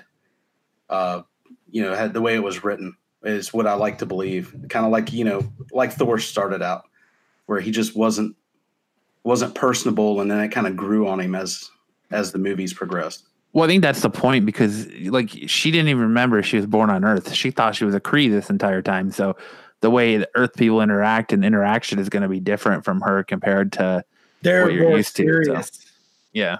Yeah. I found the whole movie just kind of slow until the end. It was like, it just kind of, I don't know, like it was just like, it just putted along and you were just kind of, yeah, okay. Yeah, you look sexy in a Nine Inch Nails shirt. Yeah. Okay. Oh, yeah, now she's in space. Fuck yeah. It's kind of how it went. So, I mean, it didn't seem like there was any urgency throughout the movie. Like nothing was really at stake. And it was kind of like Ant-Man and Wasp. There was no real villain in it. Was it? O'Brien hasn't seen it yet, right? Yeah, but I know everything about it, so you guys are cool to talk about it. I got you. Is there like a spoiler ban, or is everybody cool? Dude, it's been a few weeks now. I think their statute of limitations is passed, so you can go for it. I got you. Well, go ahead. I was like, even towards the end when Ronan and the Kree or the accusers or the Kree whatever show up, it was she flew through a spaceship and completely destroyed it. And then, a couple of years ago, we watched Guardians of the Galaxy, and Ronan was feared, and he pretty much just takes off like a bitch. Right. Yeah. It's like, oh, wow, she can do that. I'm out of here. Fuck this. I took it to young Ronan. He was, by the time he gets to Guardians of the Galaxy, there's a little more experience behind him. Well, I take it as he knows that she's out there now, and it kind of connects to Guardians of the Galaxy now. He knows that she's out there, so he's got to go try to find an Infinity Stone to give himself the same like level playing ground or a chance against her. That's kind of why he's going after that Infinity Stone in Guardians of the Galaxy. Because he knows he has to have more power because there's more powerful beings. Right, because he makes the comment, "We'll be back for the girl, or we'll be back for the woman." That's not the same dude that played it in Guardians of the Galaxy. That's a different. I'm not sure because that dude looked totally different. It's just because I don't think he didn't have like the black makeup. No, I mean it was like I'm not even saying the makeup. I mean like the dude's face. It didn't look like the dude. Well, I think they did it to make him. They did a lot of CGI work to make them look younger. So. Like the younger Samuel Jackson and even Greg Clark, they made him look a lot younger. So I think they probably did a lot of CGI work on him to make him look younger. That's probably why it looks like that. Because he looks like a different person. IMDb is a thing, bro. Look it up. You don't care that much. It's the same guy. Is it? Yep. Wow. Kyle doesn't care that much. He's like, I'm not looking that up. Fuck out of here. It was just an observation that I made, and it's not the first time I've been wrong tonight, so fuck it. Get that shit out of here. I was so stoked. I was like, dude, March 21st. That was yesterday. I was so stoked about that. Yeah, and it's May. God damn it. But I don't know. Like, I just like Goose was kind of what saved that movie for me. Yeah, absolutely. And it wasn't even that great. Like the only thing was cool, but the best thing about Goose was the fact that I think the best scene in the whole movie with Goose was when they were scanning everybody and Goose was the biggest threat and you didn't know why yet. Yeah. They're like, it's a cat. What do you mean? I thought that was probably like the flirkin'. It was probably like the best. It was one of my favorite scenes in that movie. Was that when they were just Samuel L. Jackson was like, "What the fuck," But I don't know. And I was all excited because it took place like for all this '90s nostalgia, and it was just. But beside the blockbuster, which there really wasn't anything else. And it's not like Blockbuster didn't close in the 90s. I mean, we had Blockbuster all the way up, right? But it's just the music and, like you said, the Nine Inch Nails shirt and but you hear all those songs on the radio still today. I know. So it's not like they went to like these deep tracks of the 90s where you were just like, oh my God, I can't believe they played that song. Like, it's songs you hear that No Doubt song every day. But you see her using the payphone and all that. Like, it's just the way things used to be. It's nostalgia. It's always going to be that way. But it really, I don't know. There really wasn't. Oh, it sounds like it's not like she used a payphone. She hooked up a bunch of shit to a phone to send a signal. So it's not like she put 2 quarters in it and like dialed like it was. You know what I mean? Like, used 1-800-collect. She might have. Mom, pick me up at 8. Click. But what did you guys think of the? Oh, sorry. Go ahead, Kyle. I was saying that's just, I don't know. I think I overhyped myself, and whenever you overhype yourself, it ends up not being. And the other thing that pissed me off is I finally forked over the extra bucks to sit in the recliner seats. There's fucking 9 people in this theater, and I have this asshole sitting right next to me. Oh, I fucking hate that. Like, dude, you could have had 3 rows to yourself. I guess I could have too. But what I love is the Kyle thinking is, most people I would be like, all right, well, this dude's sitting right next to me. There's like 6 other seats open. I'm going to move my seat down. Nobody's going to care. Kyle, no, I bought this fucking seat. I'm sitting in this fucking seat. I don't care if they bought their seat too, but it was just like, so what I'm going to do next time, is I'm going to space it. I'm going to buy like 17 and 19. and then spend extra money for 2 seats. No, I'm not spending any extra money. I'm going to buy seat 17, and then whoever I go with is going to go in seat 19. But chances are, what are the chances that one dude's going to buy the seat in the middle? Then you just scoot over one. You'd be surprised. But then you just scoot over one. Yeah. So then, and if nobody does it, then you can scoot over and you still have that. You don't have to fucking sit next to somebody. It'll be like Harold and Kumar go to White Castle where he's taking a piss in the bush and then the random dude just comes out of nowhere and starts pissing next to him. It's the same thing about a urinal. You're pissing in a urinal and there's all these open ones and then some dude's got to take the one right next to you. And tell you he's vegan. Yeah, tell you he's vegan. So you don't get so skeptical when his piss smells like asparagus. Oh God, I still remember the first time I did that. What, piss like asparagus or took a piss? Yeah, I never had asparagus before, and so I tried it one time, and nobody ever told me that makes your pee stink. So I was going to the bathroom the next day, and I was like, "What the fuck? This is fucked." Yeah, so I Googled it and it said I had cancer. So then I was freaking out for like 10 days. I was holding this secret in. And then finally I let it out and my wife just starts laughing. Dumbass. You had asparagus that makes you. I was like, oh, really? She's like, Google it. And I was like, oh, fuck. I have cancer. My pee stinks. Dude, Google it. I have smelly pee. Google it, man. It says you got cancer. Yeah, dude, anything says you have cancer. And I kept that inside for like 10 days because I didn't know how to break it to everybody. I didn't go to a doctor or anything. I was just going to like hold it inside until I died. Yeah. But your heart attack? Yeah, like my heart attack. Your non-heart attack. Strong like ox. What did you guys think of the Bill and Ted Face the Music release date announcement? Stoked. Yeah. I think the dude who plays Bill, it was looking a little rough. They're old, man. Preston Esquire. Yeah. Keanu Reeves looks like he's going to pull it off, but I don't know if they're going to pull off that whole like surfer dude talk in this movie. It's Bill and Ted Face the Music, right? Yep. It's awesome. The plot of it seems interesting, though. But I want to know what they'll do with Rufus. I hope they don't recast him. I hope they just do a hologram.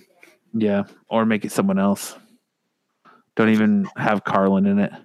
Yeah, just don't even act. Don't say anything about it. I'm afraid they're going to ruin it. You think so? They ruin everything nowadays. I mean, I'm afraid they are, but I hope they aren't. It can't be any worse than Bill and Ted's Bogus Journey. I was just about to say that. Number 2. I love Bogus Journey. I mean, I love both movies though. Yeah, the first one's great. You could tell the second one, I think they had to write it a little bit quicker than the first one. And I think death makes the second one. Yeah, he is funny in it. But I don't know. We'll see. I think it's going to be good. So do I. I think it's going to be one of those things where it's just they know.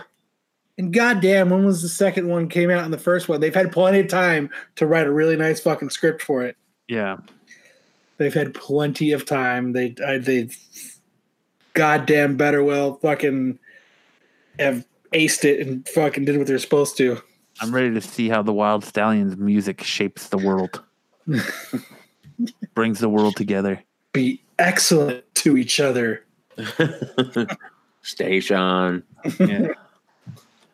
The dude in my class, I was talking about it with my teacher, my math teacher, and the dude, he's a cool dude. He sits next to me.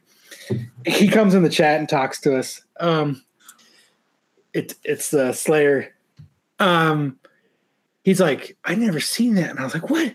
How the fuck have you not seen Bill and Ted? Well, he's 20. Youngin. But I was like, okay, this is your homework for the weekend. Your homework is to watch Bill and Ted, and come back on Monday. Tell me how awesome Bill and Ted was. You know what? I hate when they come back and they go, "Oh, yeah, I didn't like that movie." I just blame it on. Nah. Yeah, you're just a stupid kid. Yeah, I was about that stupid kid. You're just a dumb millennial. You don't know what's good. You eat cauliflower rice and drive electric cars. You're a vegan. You're a vegan. Brian, someone's breaking in your house again. Stop him.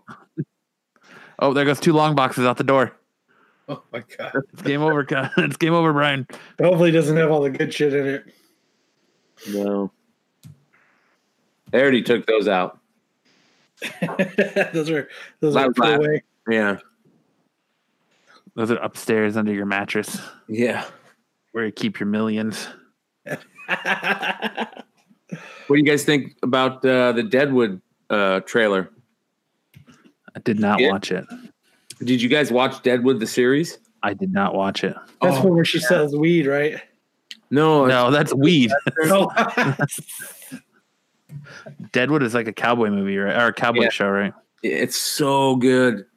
I watched it like 5 or 6 years after the last one ended, and I was up in Seattle. I was helping my buddy move up there, and all he had were DVDs, so I started watching it. Man, I did watch those things for like a day and a half straight. I watched every episode. It was so good, and then they didn't even fucking end it correctly. So now we're finally getting an ending, or at least hopefully something. Oh yeah, I love that show. And actually, there was a marathon of season 1 on yesterday. I just signed up for that HBO Go stuff, so I'm gonna go see if I can watch it on there. Oh, that sucks. I could have just given you my password. Yeah, I have HBO Go too. I think. I don't know. If you have HBO, the channel, you have HBO Go. Oh, cool! I got HBO Go too. It's like my favorite channel.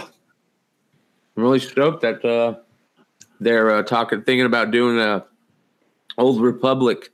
The 2 showrunners for Game of Thrones are going to do the Star Wars Old Republic show. Yep. It'll get canceled, like everything Star Wars related right now that's not run by Disney. It'll get canceled. It'll get canceled. And that shit. Cancel it. What did you think of Stranger Things 3 trailer? It was kind of ominous and short. That's Matt's favorite word. Ominous.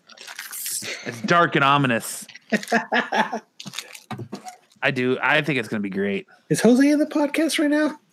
No. Why? Someone sleeping? Like a rapper. Oh, sorry. Brian's eating candy. Yeah, I forgot to mute at that time. He's taking over the role of Jose. I thought Tim was falling asleep over there. He's being so quiet. I know. What'd you think of it, Tim?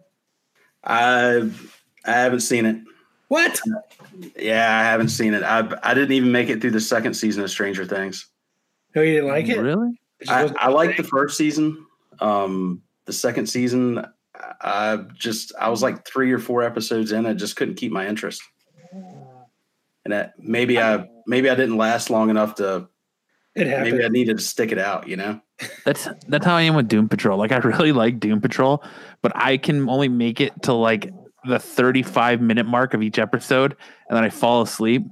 And I'm like, oh yeah, I watched Doom Patrol, and then the next episode starts, and I'm like, when the fuck did this shit happen? Where the fuck did they get here? So I'm like, I have to go back and rewatch it all, but that's usually how I am too. Yeah, Doom Patrol hasn't really been that great last couple of episodes. But you guys are probably more familiar with Doom Patrol than I am. What's with the donkey farting text messages? Like, I was lost on that.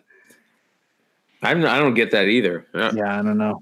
Okay. I haven't seen it, so what goes on? Basically, there's a whole another like universe in this donkey's ass. Inside of it? Inside of a donkey, yeah. So kind of like the locker in Men in Black, but inside of a kind of, yeah. Yeah, I remember when they first showed up, and I was like, "What the fuck was that?" Like farted out this big green gas. Like I don't want to give too much away, but the new episode there's a giant balloon shaped like an ass. It's actually a human's ass carrying a jukebox that shows up. So what songs are playing? it's playing one song over and over again that drives people insane. Kind of like it kind of has a very no, it's not Easy Street. It has a very Kingsman vibe to it. To what happens, like people just start going crazy. If you've ever seen Kingsman in the church scene. Yeah, what a great scene that was. It's an awesome scene. Yeah. But I'm looking forward to Stranger Things season 3. Looking forward to see where things are going. They're definitely changing. Seems like they're changing the narrative and the direction of the show since the kids are getting older. Yeah. So I'm super stoked for that. I thought it was cool. The day before they gave us the trailer, they gave us this like 7-second teaser of rats running. Yeah. Which really had nothing to do with anything, because then they showed a whole other trailer. Yeah. But I thought that was kind of cool. They like hyped themselves. Yeah. Like they got everybody on this bandwagon of, oh shit, Stranger Things, and it was really nothing. But then they dropped the bombshell the next day or something. I thought that's fucking smart. The only thing I hate about Stranger Things is I can't stand Winona Ryder. Her acting is so terrible. It's really hard to watch. That bad, huh? Man, it's fucking bad. I just see Lydia Dietz, so. Yeah, right? That's it. I saw a really badass Beetlejuice shirt the other day. It was all like the old school neon colors during that time. Mm-hmm. Badass. Actually, Lydia Dietz, I think she just friend requested me on Facebook today.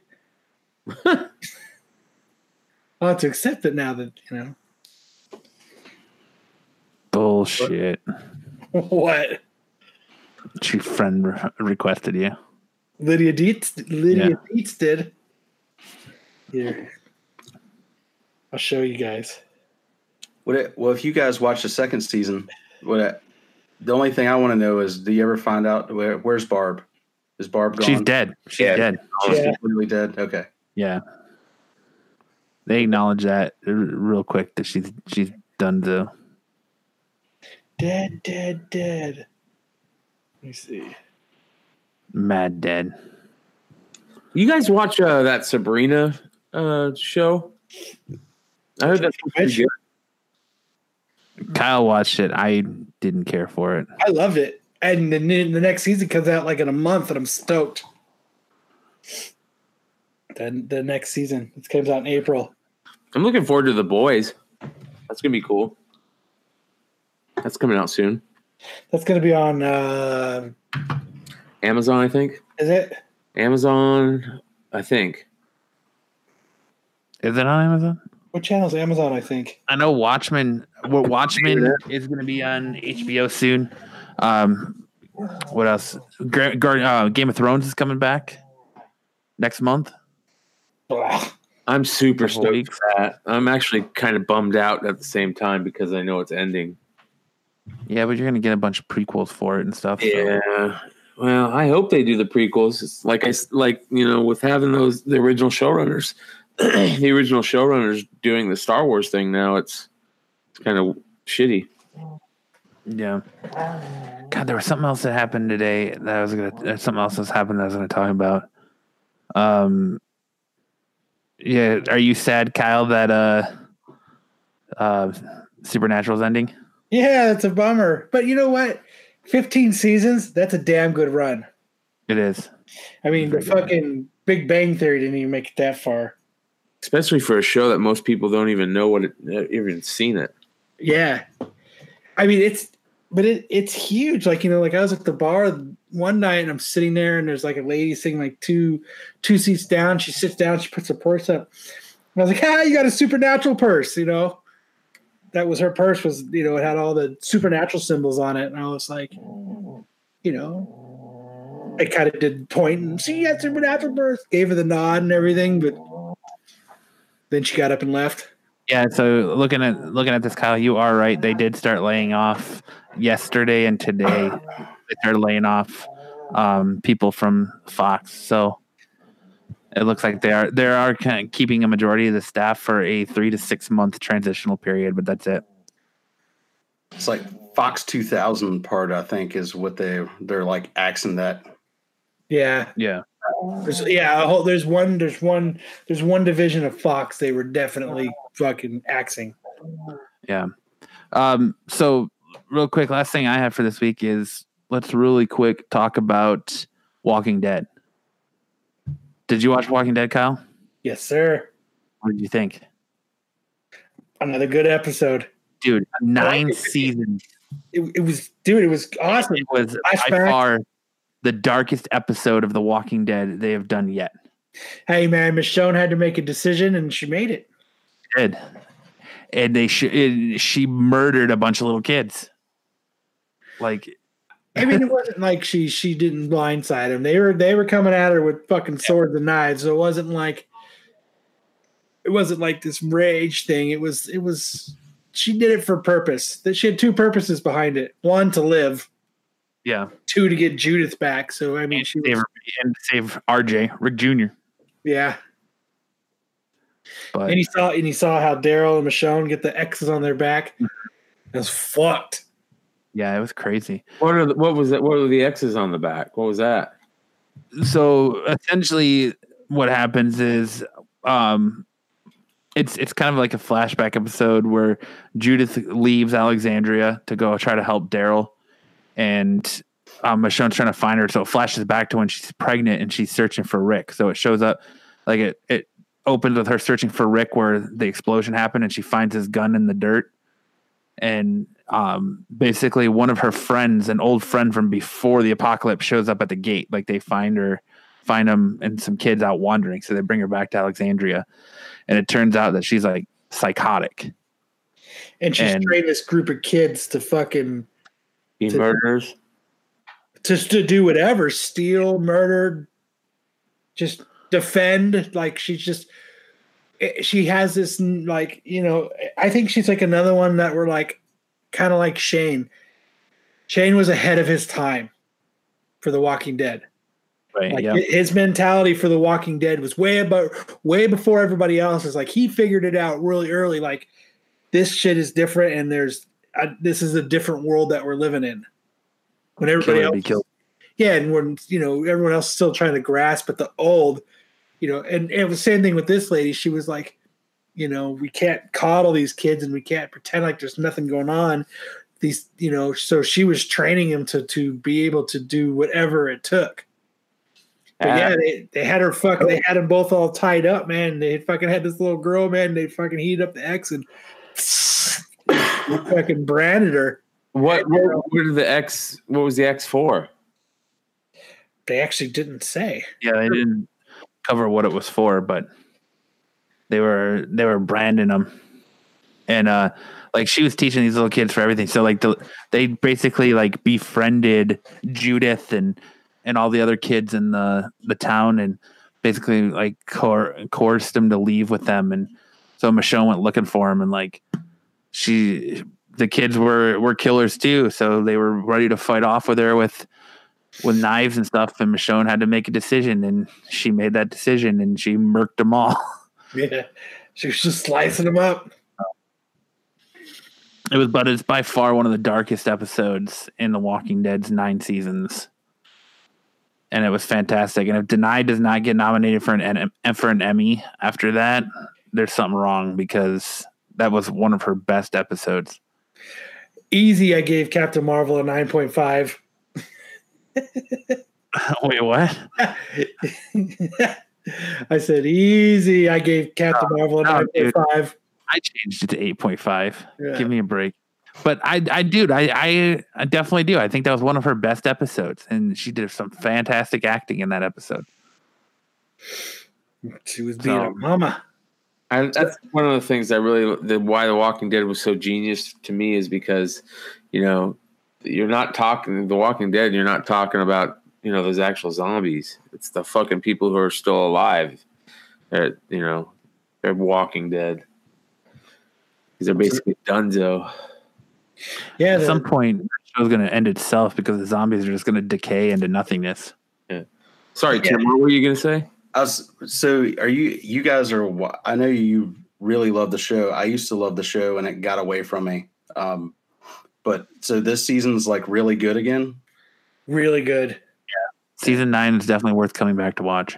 Don't you listen to the show? I do, but no, he's too busy doing more talking on the chat than he's actually doing it on the show. So there's a lot of Captain Marvel 9.5s, and fucking shots fired back, huh? Return fire. But I know you guys have like a real more of an affliction, or I guess, for the show than I do anymore. So I didn't know if it's like legitimately good, or you might feel like you're a little bit biased because you really want it to succeed. I think it's actually really good. Yeah, it's really good.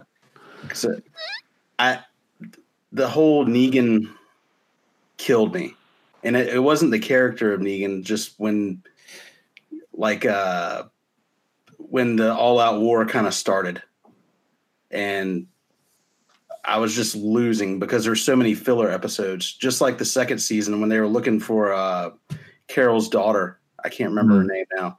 There's so many filler episodes. It was just hard to watch. And then they go and kill Carl, and I was like, I'm done. Yeah. That was such a big, bad move.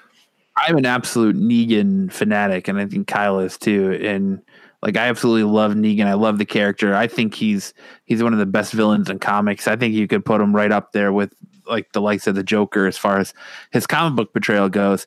And they absolutely shit all over him when they transitioned him to TV. They just did not write that character well for TV at all. And it's not necessarily Jeffrey Dean Morgan's portrayal of the character. It's how he's written, and the fact that there's a lot of aspects of Negan that they can't show on cable television, or they can't use on cable television. One of the things that makes Negan is his use of profanity. He makes profanity look like an art form. Yep. And they can't do that on the show. Whereas in this season, they took a character like Alpha transitioned perfectly.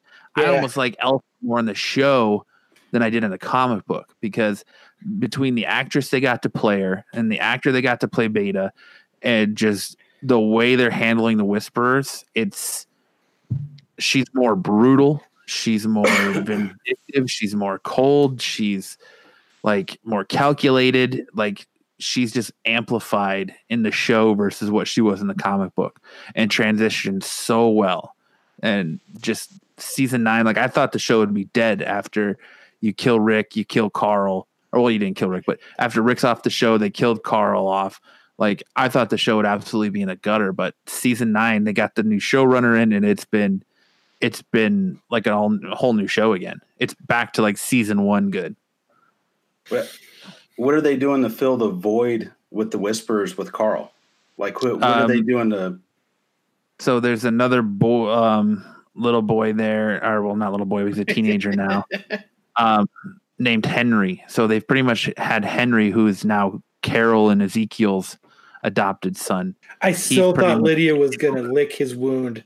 I thought so too. Did you, when they were sitting there on the steps and she was like massaging it and putting her hand across? I was like, she's going to fucking lick it. She's going to lick it. Do it. They basically have Henry taking over the Carl role, and he's the one that's moving that story forward. Yeah. Because that was like the straw that broke the camel's back for me when they were okay, well, here come the Whisperers, and then they kill Carl. I was like, well, how is that going to work? I'm done. They've done what they've always done in The Walking Dead. They just put somebody else in those shoes. Yeah, and they're splitting a lot of Carl's great comic book moments between Henry and Judith. Like, Judith is getting a lot of the great moments with the Negan conversations as to where Henry's getting the more of the love triangle aspect of it.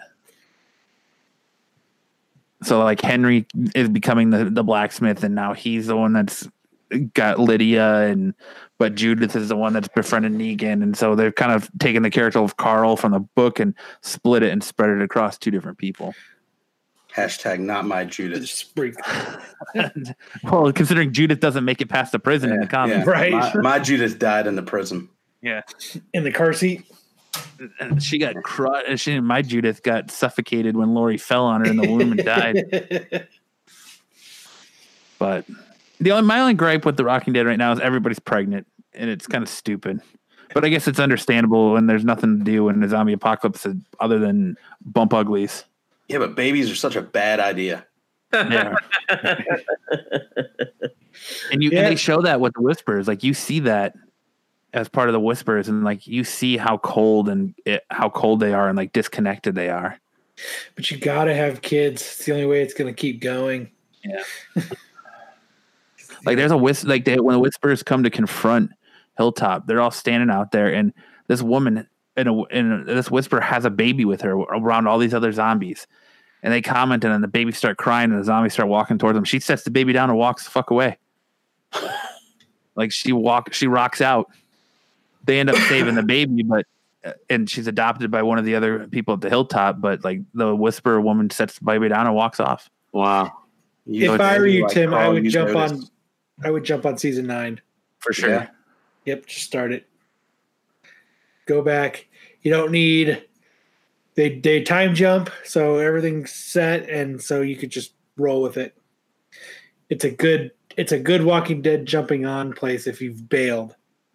Yeah, the last episode that I truly watched was the one where they went to the museum and they were getting the plows, and then there was the stupid glass floor in the main room of the museum, and everything started falling. Yeah, that was like episode 2 or 3 of season 2 or of season 9.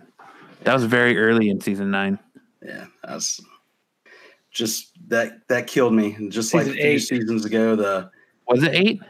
No, it was 9. It was like the first couple episodes of 9, because 9 was at the beginning of 9 is when they had the time jump, the first time jump. It was before they did all that before the bridge exploded, because Rick was still there. Oh yeah. Because now they're doing everything on horseback and with more primitive weapons because they're running out of bullets. Because Eugene didn't do the one thing he was good for and build bullets. Where is Eugene in the? He's back. Oh, he is back. Yeah. Yeah. Does he still have the mullet? It's transformed to more like a ponytail now. Yeah. Oh, fuck. Because they had a 6-year time jump, so everybody grew their hair out. Because they couldn't have done it in the beginning of The Walking Dead, because the barbers must have died between seasons 1 through 7.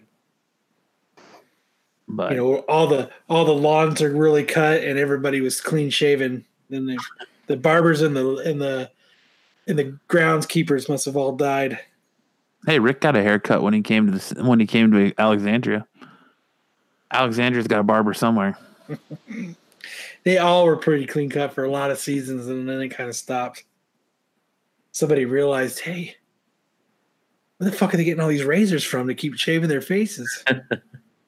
They're definitely setting to take the Whisperers over into season 10, and I'm honestly 100% okay with that, because they have been fantastic. The furthest that it goes is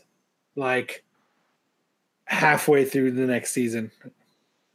I don't want season 10 to be all Whisperers either. They need to because I think what'll happen with season 10 is it'll start stretching it out, and then we're going to start getting filler episodes again.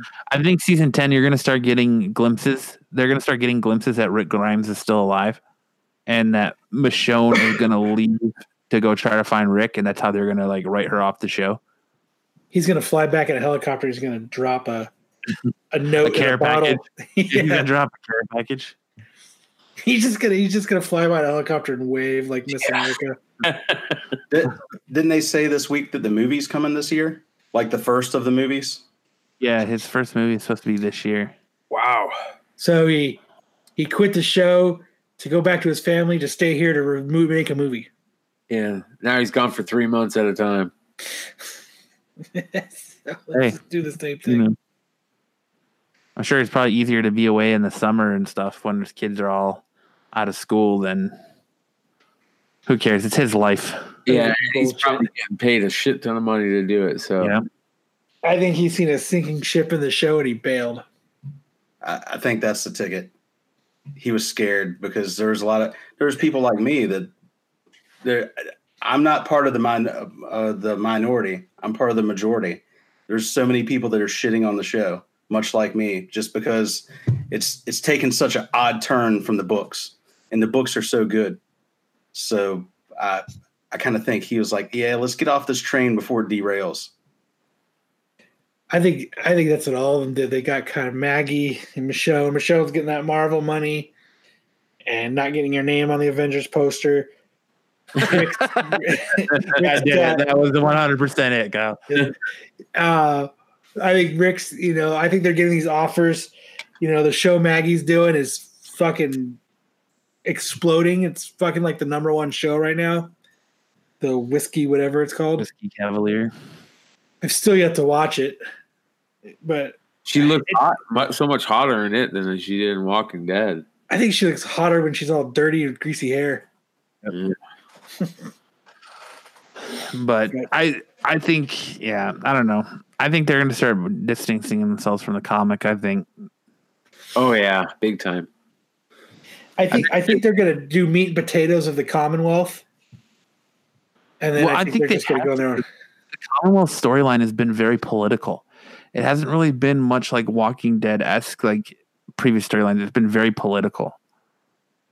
But it's been kind of a putt-along story, too. Yeah, absolutely.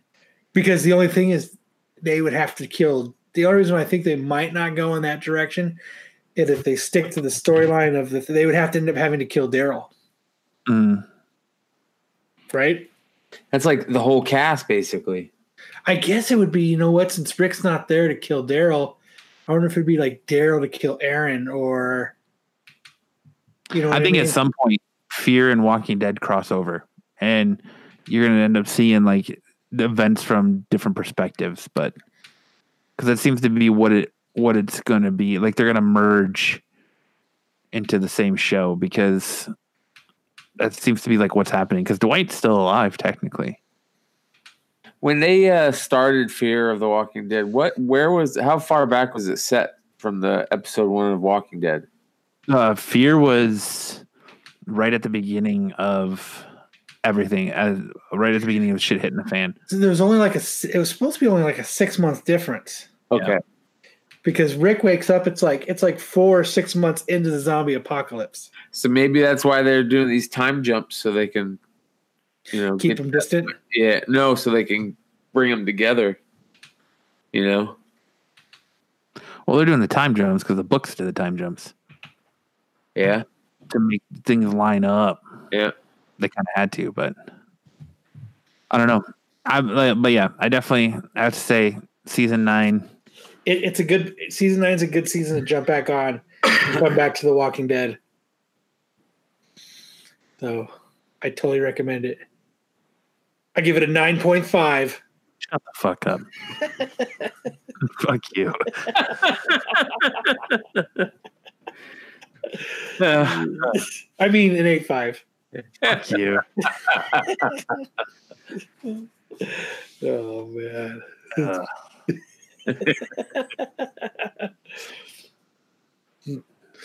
Fuck you. When does Shazam come out? Shazam come out this upcoming Thursday? No, next month. Next month?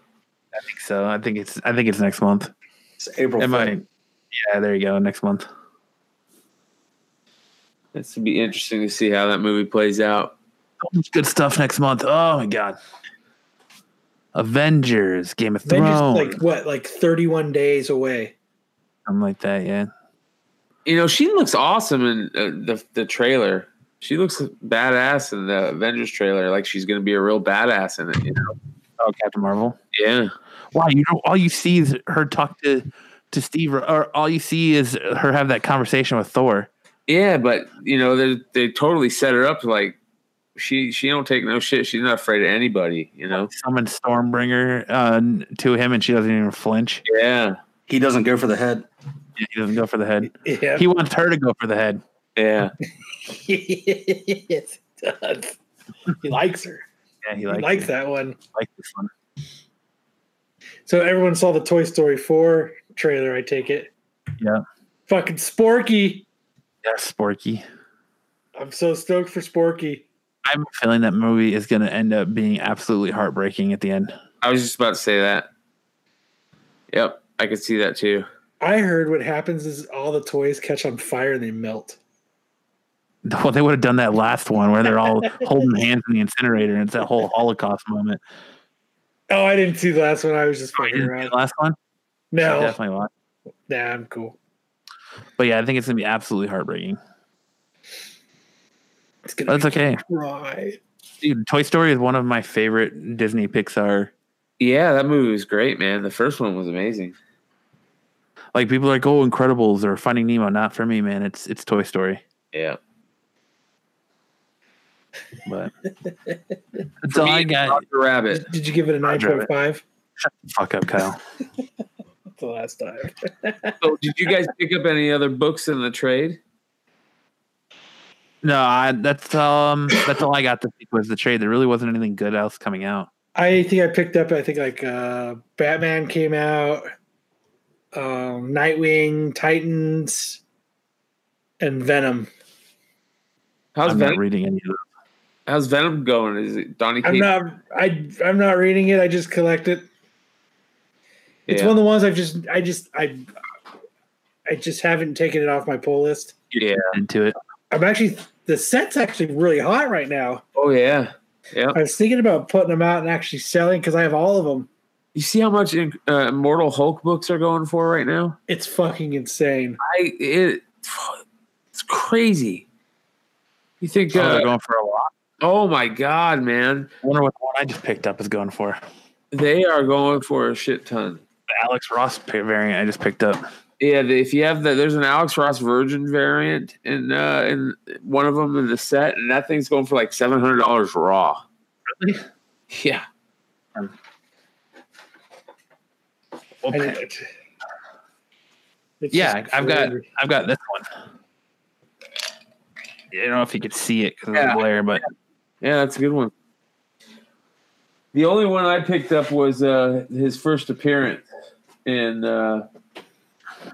forget what book that was. That one's going for a lot. Oh yeah, it was an Avengers book. He's on the cover. The Immortal Hulk? Yeah. I like in a lot of these comic book groups, you could tell when something's hot because a lot of people start going, I really need to get this book for my kid, and it's the book that's going for $200. Oh man, I hate people like that. I'm really interested in the story now, so can I get it for below the going rate price because I'm a collector? Yeah, I hate that shit, man. They ruined that. That's why Adam Hughes don't do sketches anymore.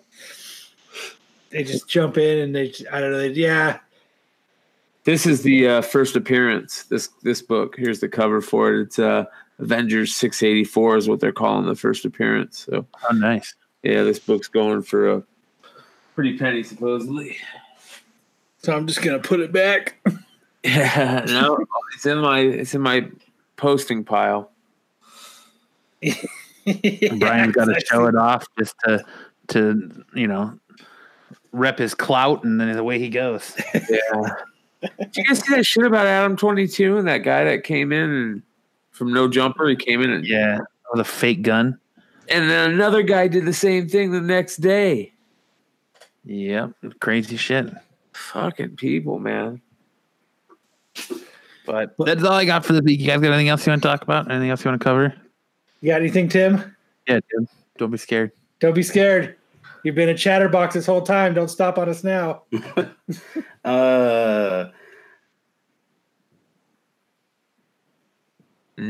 Riveting stuff, Tim.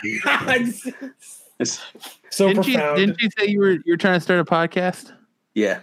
When you have a podcast, you have to talk, you know? Yeah, agreed.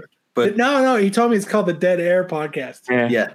Is that a 3D printer behind you? Yes, that is two 3D printers. You using them quite often? I see. It looks like what are those schematics above you? It's a BB-8 and R2D2. Are you trying to make one? Yeah, I'm actually. If you can see past the junk, there's a R2 dome over there in the background. Oh, that's fucking dope. And so R2 is Project 1 and BB-8 is Project 2.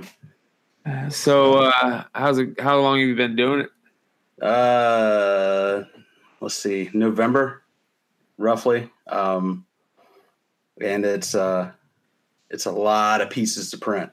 Yeah. And it takes a long time. That dome itself, it's six wedges, and all of the blue panels are separate. It's probably like 70 hours of printing. Wow. Damn. Where did you get the printers? Is it something you just ordered online? Yeah, Amazon. I got those two, and I got another one in the box that I just got last week that I can do an entire R2 dome in one piece. So Sorry. Go ahead. What do those things run? What do those things cost? I mean, are like for a cheaper one and for a high price one, what are the ranges? Well, these are like their go-tos. I mean, they're really widely used. They're CR10s. They go anywhere from $300 to $450, depending on the day of the week and whatever Amazon has going on, whatever store has a sale. It's not bad for all the shit you can do with them. Yeah. There's a lot of stuff out there that's open source, like R2 is open source. There's a guy that has spent hundreds of thousands of hours, it seems like, with CAD programs, just making the files and going over and making them again until he gets them right and distributes them on the internet for free. That's badass. I got a buddy. He made a Kylo Ren mask, and he made a full Stormtrooper outfit from his 3D printer. Oh, really? Kyle wants a 3D printer to make an action figure of himself. Yeah, I want to make one of my heart because it's so awesome. Oh, yeah. Strong. It's so strong and hunky. Yeah. Strong like bull. Strong like bull. It's great. If you buy one, though, be ready for failure. Yeah, that's what I heard. Any like it probably wouldn't happen as much with you guys, but here where I am, humidity is really high, and there's lots of temperature variations based on humidity. So if somebody opens the back door mid-print and you get like not even a big fluctuation in temperature, you end up with a failed print just because of everything changed so much. The temperature has to remain so consistent. Yeah, that sucks. Wow, that's kind of crazy. I'm surprised there isn't like a little scanning machine you can throw stuff in and it scans them real quick. Like, say if you want to make like an action figure, you throw it in like a machine and close the door and it scans them and then it just sends it to the printer. There is. It's real expensive. Yeah. There's a way to do it with a Kinect from an Xbox. Oh yeah, I heard about that. But one of the guys that's creating like counterfeit Star Wars figures is doing that. Nice. What do they do now? So the Xbox Kinect is like it uses like 3D scanning to be able to put you in to be the controller for a game. So you can capture images with your computer and do a 3D scan and then change it into a file that the printer can print. So like you could stand there naked and it would 3D scan you and put it in? Everything it can see. Damn it. Then fuck it. Never mind. There's that quick wit. There it is. Figure on that note. If I could set that one up too. God damn it. He redeemed himself. Right. Yeah. So you have 3 that you're going to soon have 3. Mm-hmm. Jesus Christ. Does it make your room hot? Does it make it like, what's up with them? Not really. It's just like a slight annoying. Like an old printer. It's loud enough that it's not bad when you're in another room or when you're in here, but it's too loud for me to actually be running the printer while doing this. What made you want to get into this? Is it just like a personal hobby, or are you going to start doing it for like commissions for people who want like R2 droids? Or I ran into some guys at a con that build droids, and I was just amazed. One of the guys that lives local around here has one of the few rolling BB-8s that there are in the country. Oh wow! Because there's only a handful of them, and this thing was just amazing. The movements it made, it's like pretty much everything, but you know, the extravagant things you see it do in the movies, it pretty much does. It was, I couldn't believe that he made it. Wow. Life size. Yes. Life size. That's dope. So what's the biggest piece that you can make in those ones at one time? So the ones behind me will go 12 by 12 by 15. So 12 by 12 this way, and then 15 high. The new one does 20 by 20 by 20. That's crazy. Yeah, I would love to fucking have one of those and make action figures. And you know, the first thing I try to make, I'd make muscle men, little muscles. That'd be fucking awesome. Yeah. Imagine if you couldn't like replicate like a garbage pail kid, like almost like a card, but make them like a 3-dimensional looking one. Yeah. Like that'd actually be kind of cool. Yeah, that'd be dope. Yeah, I'd be wasting too much time on that thing for sure. It's not really wasting time. You like set it and forget it. I mean, there's a steep learning curve though in there. Yeah, just adjustments. It's not really. There's not much to learn. The computer does pretty much everything, and the software is free. So once you get a file that you know is good and you convert it where the printer can read it, as long as you have everything adjusted, it's walk away. What is it? Is it the adjustment is like the amount of product you put in it to make it, or the type, or like adjustment as in like the first time you try to make it, it's like wonky looking, and then you have to like minutely go in and like do like slight adjustments with like a screwdriver type of thing or something. Yeah, I don't know if you can see the bars going across on there. All of that is adjustable. The bed at the bottom moves backwards and forwards, so you have belts that move it on the track. So you know, just tightness of the belt. Making sure everything's square, because if you're off a little bit, the printer doesn't care. It keeps going. So if you try to print something that's square, it might be on one side and on the other, even though it thinks it's right. You know? Yeah. So that and heat, depending on what material you're using, heat is a big difference. They're freaking cool, that's for sure. So how long did it take you to build an R2 droid from start to finish? If with one printer, if you run it 24/7, 365, just running it, about 6 months to print it, and then and then that doesn't count sanding, paint, and electronics. Oh wow! Oh, so this is a long-term project. This is like a fixing up an old car type of project.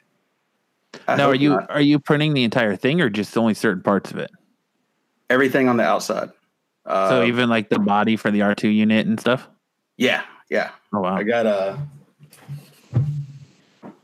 hold on, I'm gonna pull a Brian again. You know what I would do if I had a 3D printer? I'd make a big black dildo for Matt to put on his forehead for an episode. I was waiting for that to come out. I'm not going to have to because they're not going to notice. I think so. I think you're going to have to wear a big even found modern dildo. comic book staples on eBay. Or not eBay, but on Amazon that I'm going to order to use. Are you really? Yep. All right. So, like, there's most of a leg. Oh, that's freaking dope. That's in 3 pieces. So, I mean, it's pretty hard. It's PLA, so it's like a byproduct of corn. Uh-huh. So you can melt it down and put it in your car as gas. Just say no. Just don't even entertain the question. Yeah, there you go. Just a thumbs up. Thumbs up works. And don't even entertain it. I just appreciate that Greg got out of here without a stupid, do they call it Chinese or Japanese food question? That was not stupid. I didn't know anything about the book, and that's all I could think of the whole time. Was that in Japan they just eat food. They don't eat Japanese food. Yeah. That question to me still sounds like some question like a genius would ask. He was just so smart that it sounds stupid to us. The setup was gold. Yeah. Kyle was before his time. So there's I am before my time. Bottom ring, the body will be like 3 rings stacked on top of each other, which will. Oh, that's interesting. So do you have a motor in it and everything? Yeah, it will. I don't have any of the electronics and haven't done much of the planning for the electronics as of yet because I'm so early on. But because you're still like 5 years away from that. No. By the end of the summer, I plan to have it standing. Oh, dope. That's 3 printers. So in August, you'll definitely have to, or whenever you get it done, you'll definitely have to come back on and show us. Yeah. This whole okay, I've spent the last 6,000 hours of my life, and look at this cool ass thing that I made. It's going to have to come on and you'll have to do like a video or something of like an 80s montage type of thing of you putting it together. Look at Kyle. When in August, he's not going to be listening to us in August. Let's be real. 80s montage. Yes. Nice. We've got like a 6-month shelf life at best with people. 6 months. 6. Well, I guess I'm about due then because see, told you about 6 months. It'll be after this. He'll be like, man, I don't know if I ever want to go on that podcast again, and just slowly stop listening. No, the chat will never be the same. No. That's cool though. That's fucking awesome. Is that the only thing you've tried to make so far? You haven't tried to make something else? A bunch of junk around the house, you know. His question is: have you tried replicating a wiener? That's what he wants to know. Because he just said he wants to 3D print a big black dick. That's what he's getting to. Well, he wants to know if you've ever scanned your junk and been like, "Let me see if I can 3D print it." That's a yes. No comment. Your silence speaks volumes. Yeah, no comment. Yeah, just a bunch of useless junk around the house. I'd make a yo-yo. It'd be a Kyle. I want to know how your brain works sometimes, Kyle. What? Just because you're like sitting there looking off. I'd make a yo-yo. Right? It's like the weirdest thing. Where'd you get that yo-yo? I fucking made it. Yeah. As you're fucking walking the dog. I'd make an action figure or like something cool, and then Kyle, I'd make a yo-yo. Dude, you could pick your own string. Dude, he's gonna be making like dice.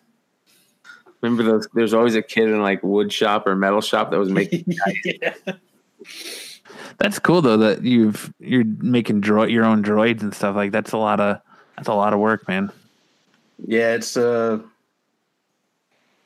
it's something, but who as a kid that's seen Star Wars didn't want their own R2? Yeah, oh yeah. Right? Yeah. And then I ran into these guys at a local con. There's a guy around here that's got one that's made completely out of aluminum. And nice. I think he has like 50 or 60 grand tied up in this thing. That's a lot of work. A lot of money. Yeah. I'd rather tie it up in comic books. Right. But and food. It just basic to get this thing to move around and all that. I think you can do it for about $1,200, which considering the size of it, it's not bad. Yeah, it's not that bad. I mean, people pay $300-$400 for statues, Spider-Man statues and whatnot. You know, a full $300-$400 for a piece of paper with drawings on it. Yeah. But $1,200 for a full size R2. That's the BB-8 one's going to be really cool. Yeah, those things are amazing. Are you going to try and get yours to be free moving like the one in the movie? What's that, BB-8? Yeah. I would like to. One of the guys that lives around here that's in like the local droid builders group has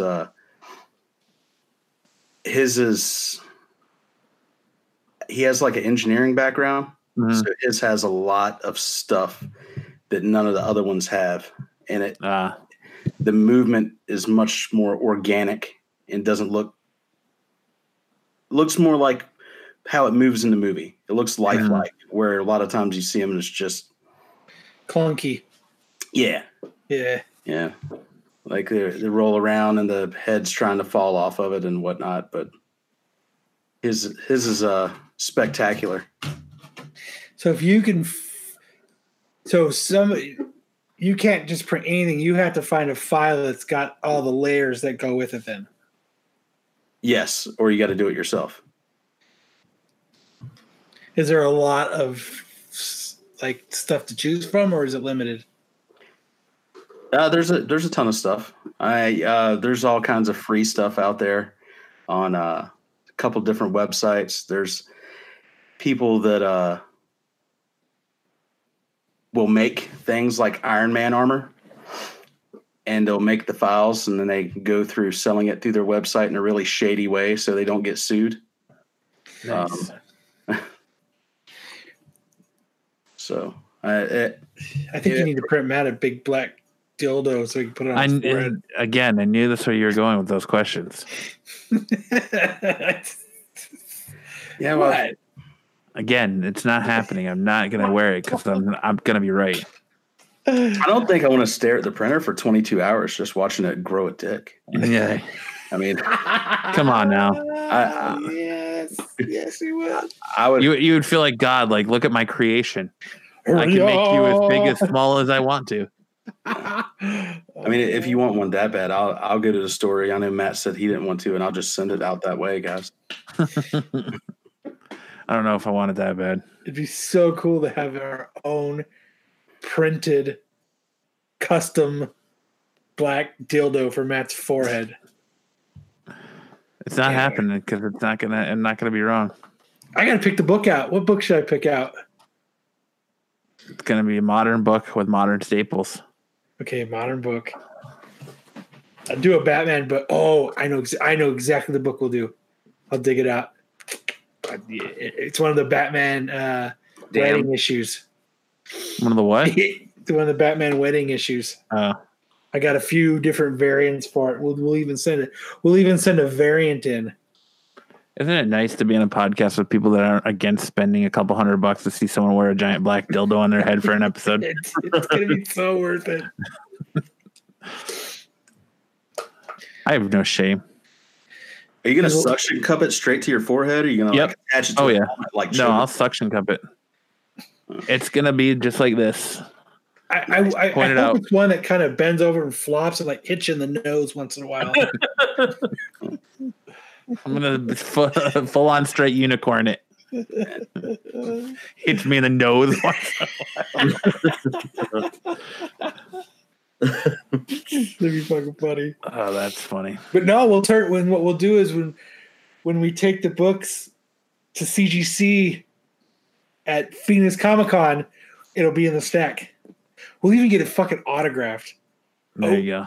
I'm changing my plan now. I'm gonna go back and see the guests, and we're also gonna do it so that we'll get it verified and signed. We're in a win-win situation with this. Matt's not. So even if it doesn't, if it does go through, then we got a cool book that we can sell for a lot and talk shit about. I'm not in a win. I'm not in a lose-lose here. If the book goes through and they don't catch the staple, I'm off the hook. Yeah, I don't have to wear a dildo on my head. Tell me which one of your guys in flip side would make this kind of deal. And not a single one. They're scared. Respect. Scared. They're scared. Oh man. So I'm gonna go back and look at the Phoenix Comic-Con guest list, and we'll. Did you say because they have a lot of self-respect? Yeah. Yeah. Damn. Thanks, oh man. It's because they're under the thumb of another, and they can't express themselves. It's just that I love this show and our community and you guys so much that I'm willing to do anything it takes to produce content for a chuckle. Yeah. Anything I have to produce content. If it means rocking a big black dildo on my head because I lost a bet, well, so be it. It's gonna be awesome when it comes back with that restored label. It's gonna be yellow with just that purple line at the very top. But are there any size constraints? Because big is a relative term. No. Mm-mm. He keeps hitting his microphone. Oh man, it's gonna be awesome. I want it to be long enough to where it goes from my forehead and accidentally almost pokes the camera every now and then. If it happens, I want to get Norm Rappman to do a sketch of you wearing the black dildo on your forehead. There you go. Man, might have to pay for a fast pass. Now you gotta make it a Norm book. So that way you get Norm to sign it. We replace the staple. And that way if it fails, then you can get a picture of me holding the book wearing the dildo hat and have Norm sketch that picture. Perfect. Because he's doing and then I'll make it a shirt. Beyond. Then I'll make it a shirt of me with that picture holding the dildo, holding the sketch of me wearing the shirt. That would be awesome. That would be awesome. There you go. So that's what I'll do. It's just evolving now. I'll do a Batman Beyond book because I know he does that one. I'm telling you, I don't think it happened. I don't think you don't think they're going to catch it. If we line it up perfectly with the right staple, I don't think they catch it. I don't think so. So we're going to take the middle staple out and then we're going to re-staple it. Yeah. Yep. Going to have to. You know what? I think what we're going to have to do is I'm going to have to practice. So we're gonna have to buy a couple books, and we're gonna have to figure out what kind of stapler it is. Like I'm just going straight up stapler. It's not like it's a normal stapler that you get at I think it's one of the handheld ones, like the metal handheld ones. The old ones. Have you seen my stapler? No, not that one. There's one that actually has like a hand grip and like a pull trigger on it. So we'll have to find one of those. Yeah, the guns. It's this awesome place called Staples. Do they actually sell a comic book stapler? I'm sure you can. Let's look it up on Amazon right now. Let's look up Amazon comic book stapler. I bet there's nothing there. Because it's not like it's a sweatshop where they have these little kids stapling comic books. Got to be part of the printing press, right? Yeah. But for us just to take out one staple and be able to put it back. So we're going to have to do it too without it making any indentations. Yeah. When we press it. Brian, there's somebody in your house. Watch it. There's 2 people in your house, dude. You're fucked. So. What do we got? Comic book stapler. Did you find it? How much is it? $35.99. That's it? Yeah, free one day. On Amazon. Mm-hmm. You just typed in comic book stapler. book stapler. And it doesn't have a book stapler? Yeah. And it does. I told you the plan is coming together. Oh fuck! I'm either gonna look like a fucking genius or a complete idiot. Neither way, I don't care. Or a dildo unicorn. Or a dildo unicorn. And that's how you have to introduce yourself that night. It's Friday night in Phoenix, and I'm dildo unicorn. Yep. Okay, you're just adding on stipulations to this bet, huh? Yeah. There's got to be more here. There's got to be more. Like, I can't just get the satisfaction of being right. Like, I think it should be that if I'm right, you two rock the dildos. Brian's like over there eating candy. Like, no way, not gonna happen. Hey, I'm gonna pay for. I'm paying to test to see if a book's gonna be restored. That's true. And if it's not. If not, I have a cool book that Norm Rappin will sign. You have a cool book with a cool story. Yep. And you will have a dildo on your forehead. I don't think it's going to happen. What do you think the over-under is? I think they're going to catch it. You think they catch it? Brian thinks they catch it too, huh? What do you think? Tim, you think they catch it? So you're going with modern book? Yeah. I don't think so. I don't think they catch it. I don't think so either. If we do it nice enough, they shouldn't be able to catch it. That's going to be a poll on the Facebook page this week, is if they catch it. I don't think they do. I think they do. It's because we're going to have to practice. Definitely going to have a much easier time on a modern than you would on an older one. So I'll go back and I'll look at, because I have all the. Yep, it'll be We'll do Batman Beyond. So yes, I think the hard part is going to be pulling the staple. No, because we can open the book up with a nice pair of ply, like Neil knows. We'll be able to fold the. How about you just get a staple puller? Because it'll rip. No.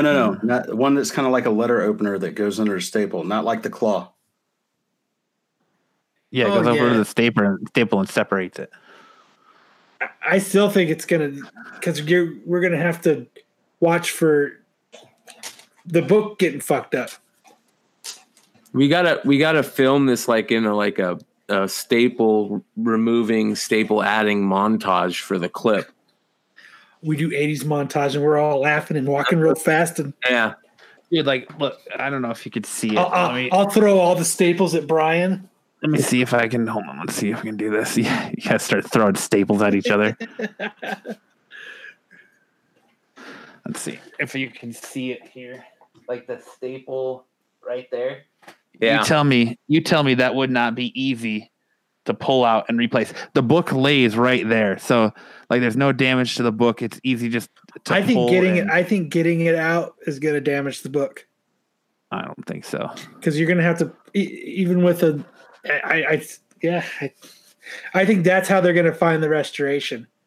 It's not going to be the staple itself. It's going to be the damage of us taking it out and replacing it is what is going to red flag the restoration. You just got to be gentle like on prom night. Nope, it won't happen. Because Kyle wasn't gentle on prom night. But that's, yeah. Going to have to practice. I'm going to have to practice with a couple books. We're going to have to sacrifice a couple books. Yeah, I'm stoked. I can't wait. I'm ordering that fucking comic book stapler. Why? So I can staple comic books so you can lose a bet. You know it's going to be a good bit. There's a good business there if it happens and they don't catch it. Just saying. If they don't catch it, we're going to rock the fucking grading industry. Well, there you go. There's more. There's to further your cause that there's absolutely no guidelines when it comes to grading books. Man, it'd be crazy if they didn't catch it though. But I think they will. We'll find out, won't we? Yep. Yeah. Hopefully, it doesn't take 6 months to find out. No, we're fast passing that shit. Yeah. We're gonna fast pass it. Oh yeah. We're getting it back in 3 weeks. There you go. We can't. And maybe that is one of the reasons why they're not going to catch it either. Yeah. Because they have to grade it so fast. I think they're going to catch it, though. I don't think there's any way that they... It'd be a great video if they don't. It would be a great video if they don't. So, next week's show, we'll do a poll on which Batman Beyond to do. I'll pull a bunch out. Is that book worth any money? The ones that Norm Ratman's doing, they're the newer issues. Oh, let's get some crappy back issues. Yeah. No, I'll just do one of the last ones. He's been doing it for what? It'd be cool if you do the modern just because one of the newer ones, because then if it came back at 9.8, you know what I mean? How crazy would that be? I share, and I'll even sweeten the deal. I'll order it off Amazon. I share an Amazon account with my mom. So still question why that's being ordered. Do you think she'd actually say something, or is that something she just... Oh, she'll say something to me. Absolutely, yeah. So what you need a dildo for, Matt? Yeah, she'll question it. What you pleasuring? And then I'm going to auction it off to the highest bidder afterwards. That'd be Brian. It'll be Brian. Just as long as it's not Matt's mom. It won't be my mom. Whoa, that'd be kind of awkward. It'll be Kyle's mom since she watched the show. Oh, shit. Tell her not to watch that episode. The computer's got 11%. All right. Well, I think that's a good place to stop. More fucking... God damn, it's... What? 10, 11 o'clock. 1:44 in the morning over there for poor Tim. Yeah. Is it really? He's got to be dying. I'm good. You can go all night? Yeah. Fuck it. Let me get my charger. I'll be right back. Strong like bull. I'm passing out right here soon. Dude, you were passing out before you even started. One eye. Yeah, Jose. I'm going to start pulling a Jose here. Yeah, Popeye. Fucking start nodding off. I am what I am. You'll get memed into cool pictures too. Oh, that's fucking awesome. Yeah. I make you guys look good. Shit. With all the memes. That's good thing you're bored at work. Yeah. Beefcake, dude. Dude, it makes my day go so much faster. When it's like, this is dragging ass, I just start photoshopping and it makes it go so much quicker. Yeah. Nice. I just wait to see what the next one will be. I like your beefcake one. That one's by far one of my favorites. Huh? The Titan one? No, the beefcake where he's in the gym with the two chicks. Oh, yeah. That one's good. And then flexing. and then I like Brian's second one I did. The Hire Me with the twins. Yeah. Twins. Hanging off of your shoulder. And then the Jose one is pretty funny too. The Mr. Stinson. I don't feel so good, Mr. Stinson. Yeah, that's my favorite. That is awesome. But all right. I think it's a good place to end this week's show. I want to thank I definitely want to thank Tim for joining us tonight. It's great having you on. I appreciate it, guys. Hopefully you get a little bit of a feel of what it's like to do a podcast. And so what'd you think? It's a good time. I was lost at the beginning. The ray gun, I was interested in it, but I had no input. At least you talked more than Garcia did. Yeah.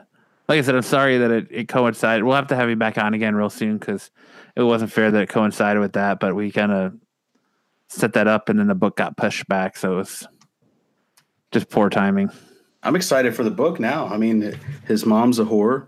There's ray guns, there's dinosaurs, there's military internment facilities. It's got a little bit of everything. Yeah, it does. It's got something for the whole family. Yeah, but I think my grandma will love it. There you go. Definitely a present for grandma.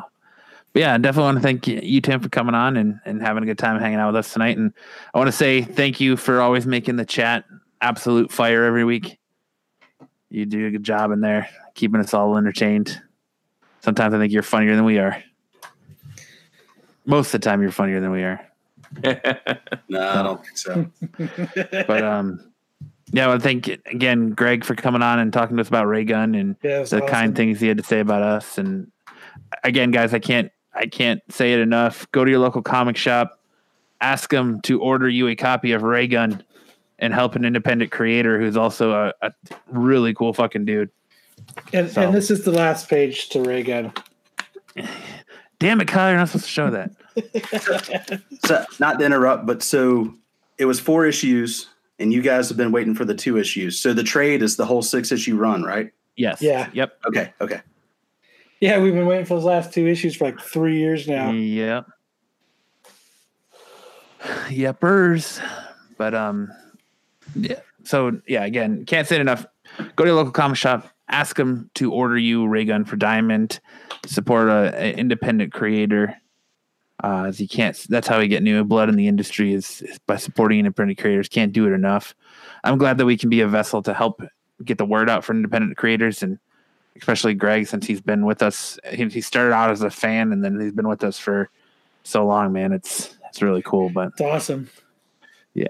I want to thank everyone for hanging out with us tonight on YouTube. If you're still here, I know it's late for most of you on the East Coast. I think everybody went to bed. I think so too. But if you like this episode and this is the first time you're finding us on YouTube, make sure to hit that like and subscribe button. If you like to listen to the audio version of this podcast, you can do so every Monday on any of your podcasting applications: Stitcher, iTunes, SoundCloud, Podbean, Overcast, Google Play Music Store, Spotify. What, Brian? Pocket Cast. We're not on Spotify. We are on Spotify. I'm pretty Last time sure. I tried to look it up, we didn't show Were it. Because somebody said, "Hey, you got a podcast?" I said, "Yeah." He's like, "You're not on Spotify," and I was like, "Oh yeah, we are." He's like, "Look," I was like, "No, we're not." I know we were on Spotify. I'll have to double check. I think that's when we had the other RSS feed. Maybe you're right. Been so long. Yeah. But yeah, you can find us anywhere podcasting podcasts are available. Yep. Well, we'll get on Spotify then. Yeah. But that'll do it for this week's episode of the Absolute Geek Podcast. I'm Matt. I'm Kyle. I'm Brian. And he's Tim. I didn't know I gotta go. You gotta go, man. I didn't know I had a turn. You get a turn. There's no. You're on the show. You get a turn. At the beginning, I get to introduce you. At the end, you get a turn. Oh, how it goes. So fail. There you go. We'll fail. And we'll see you next time.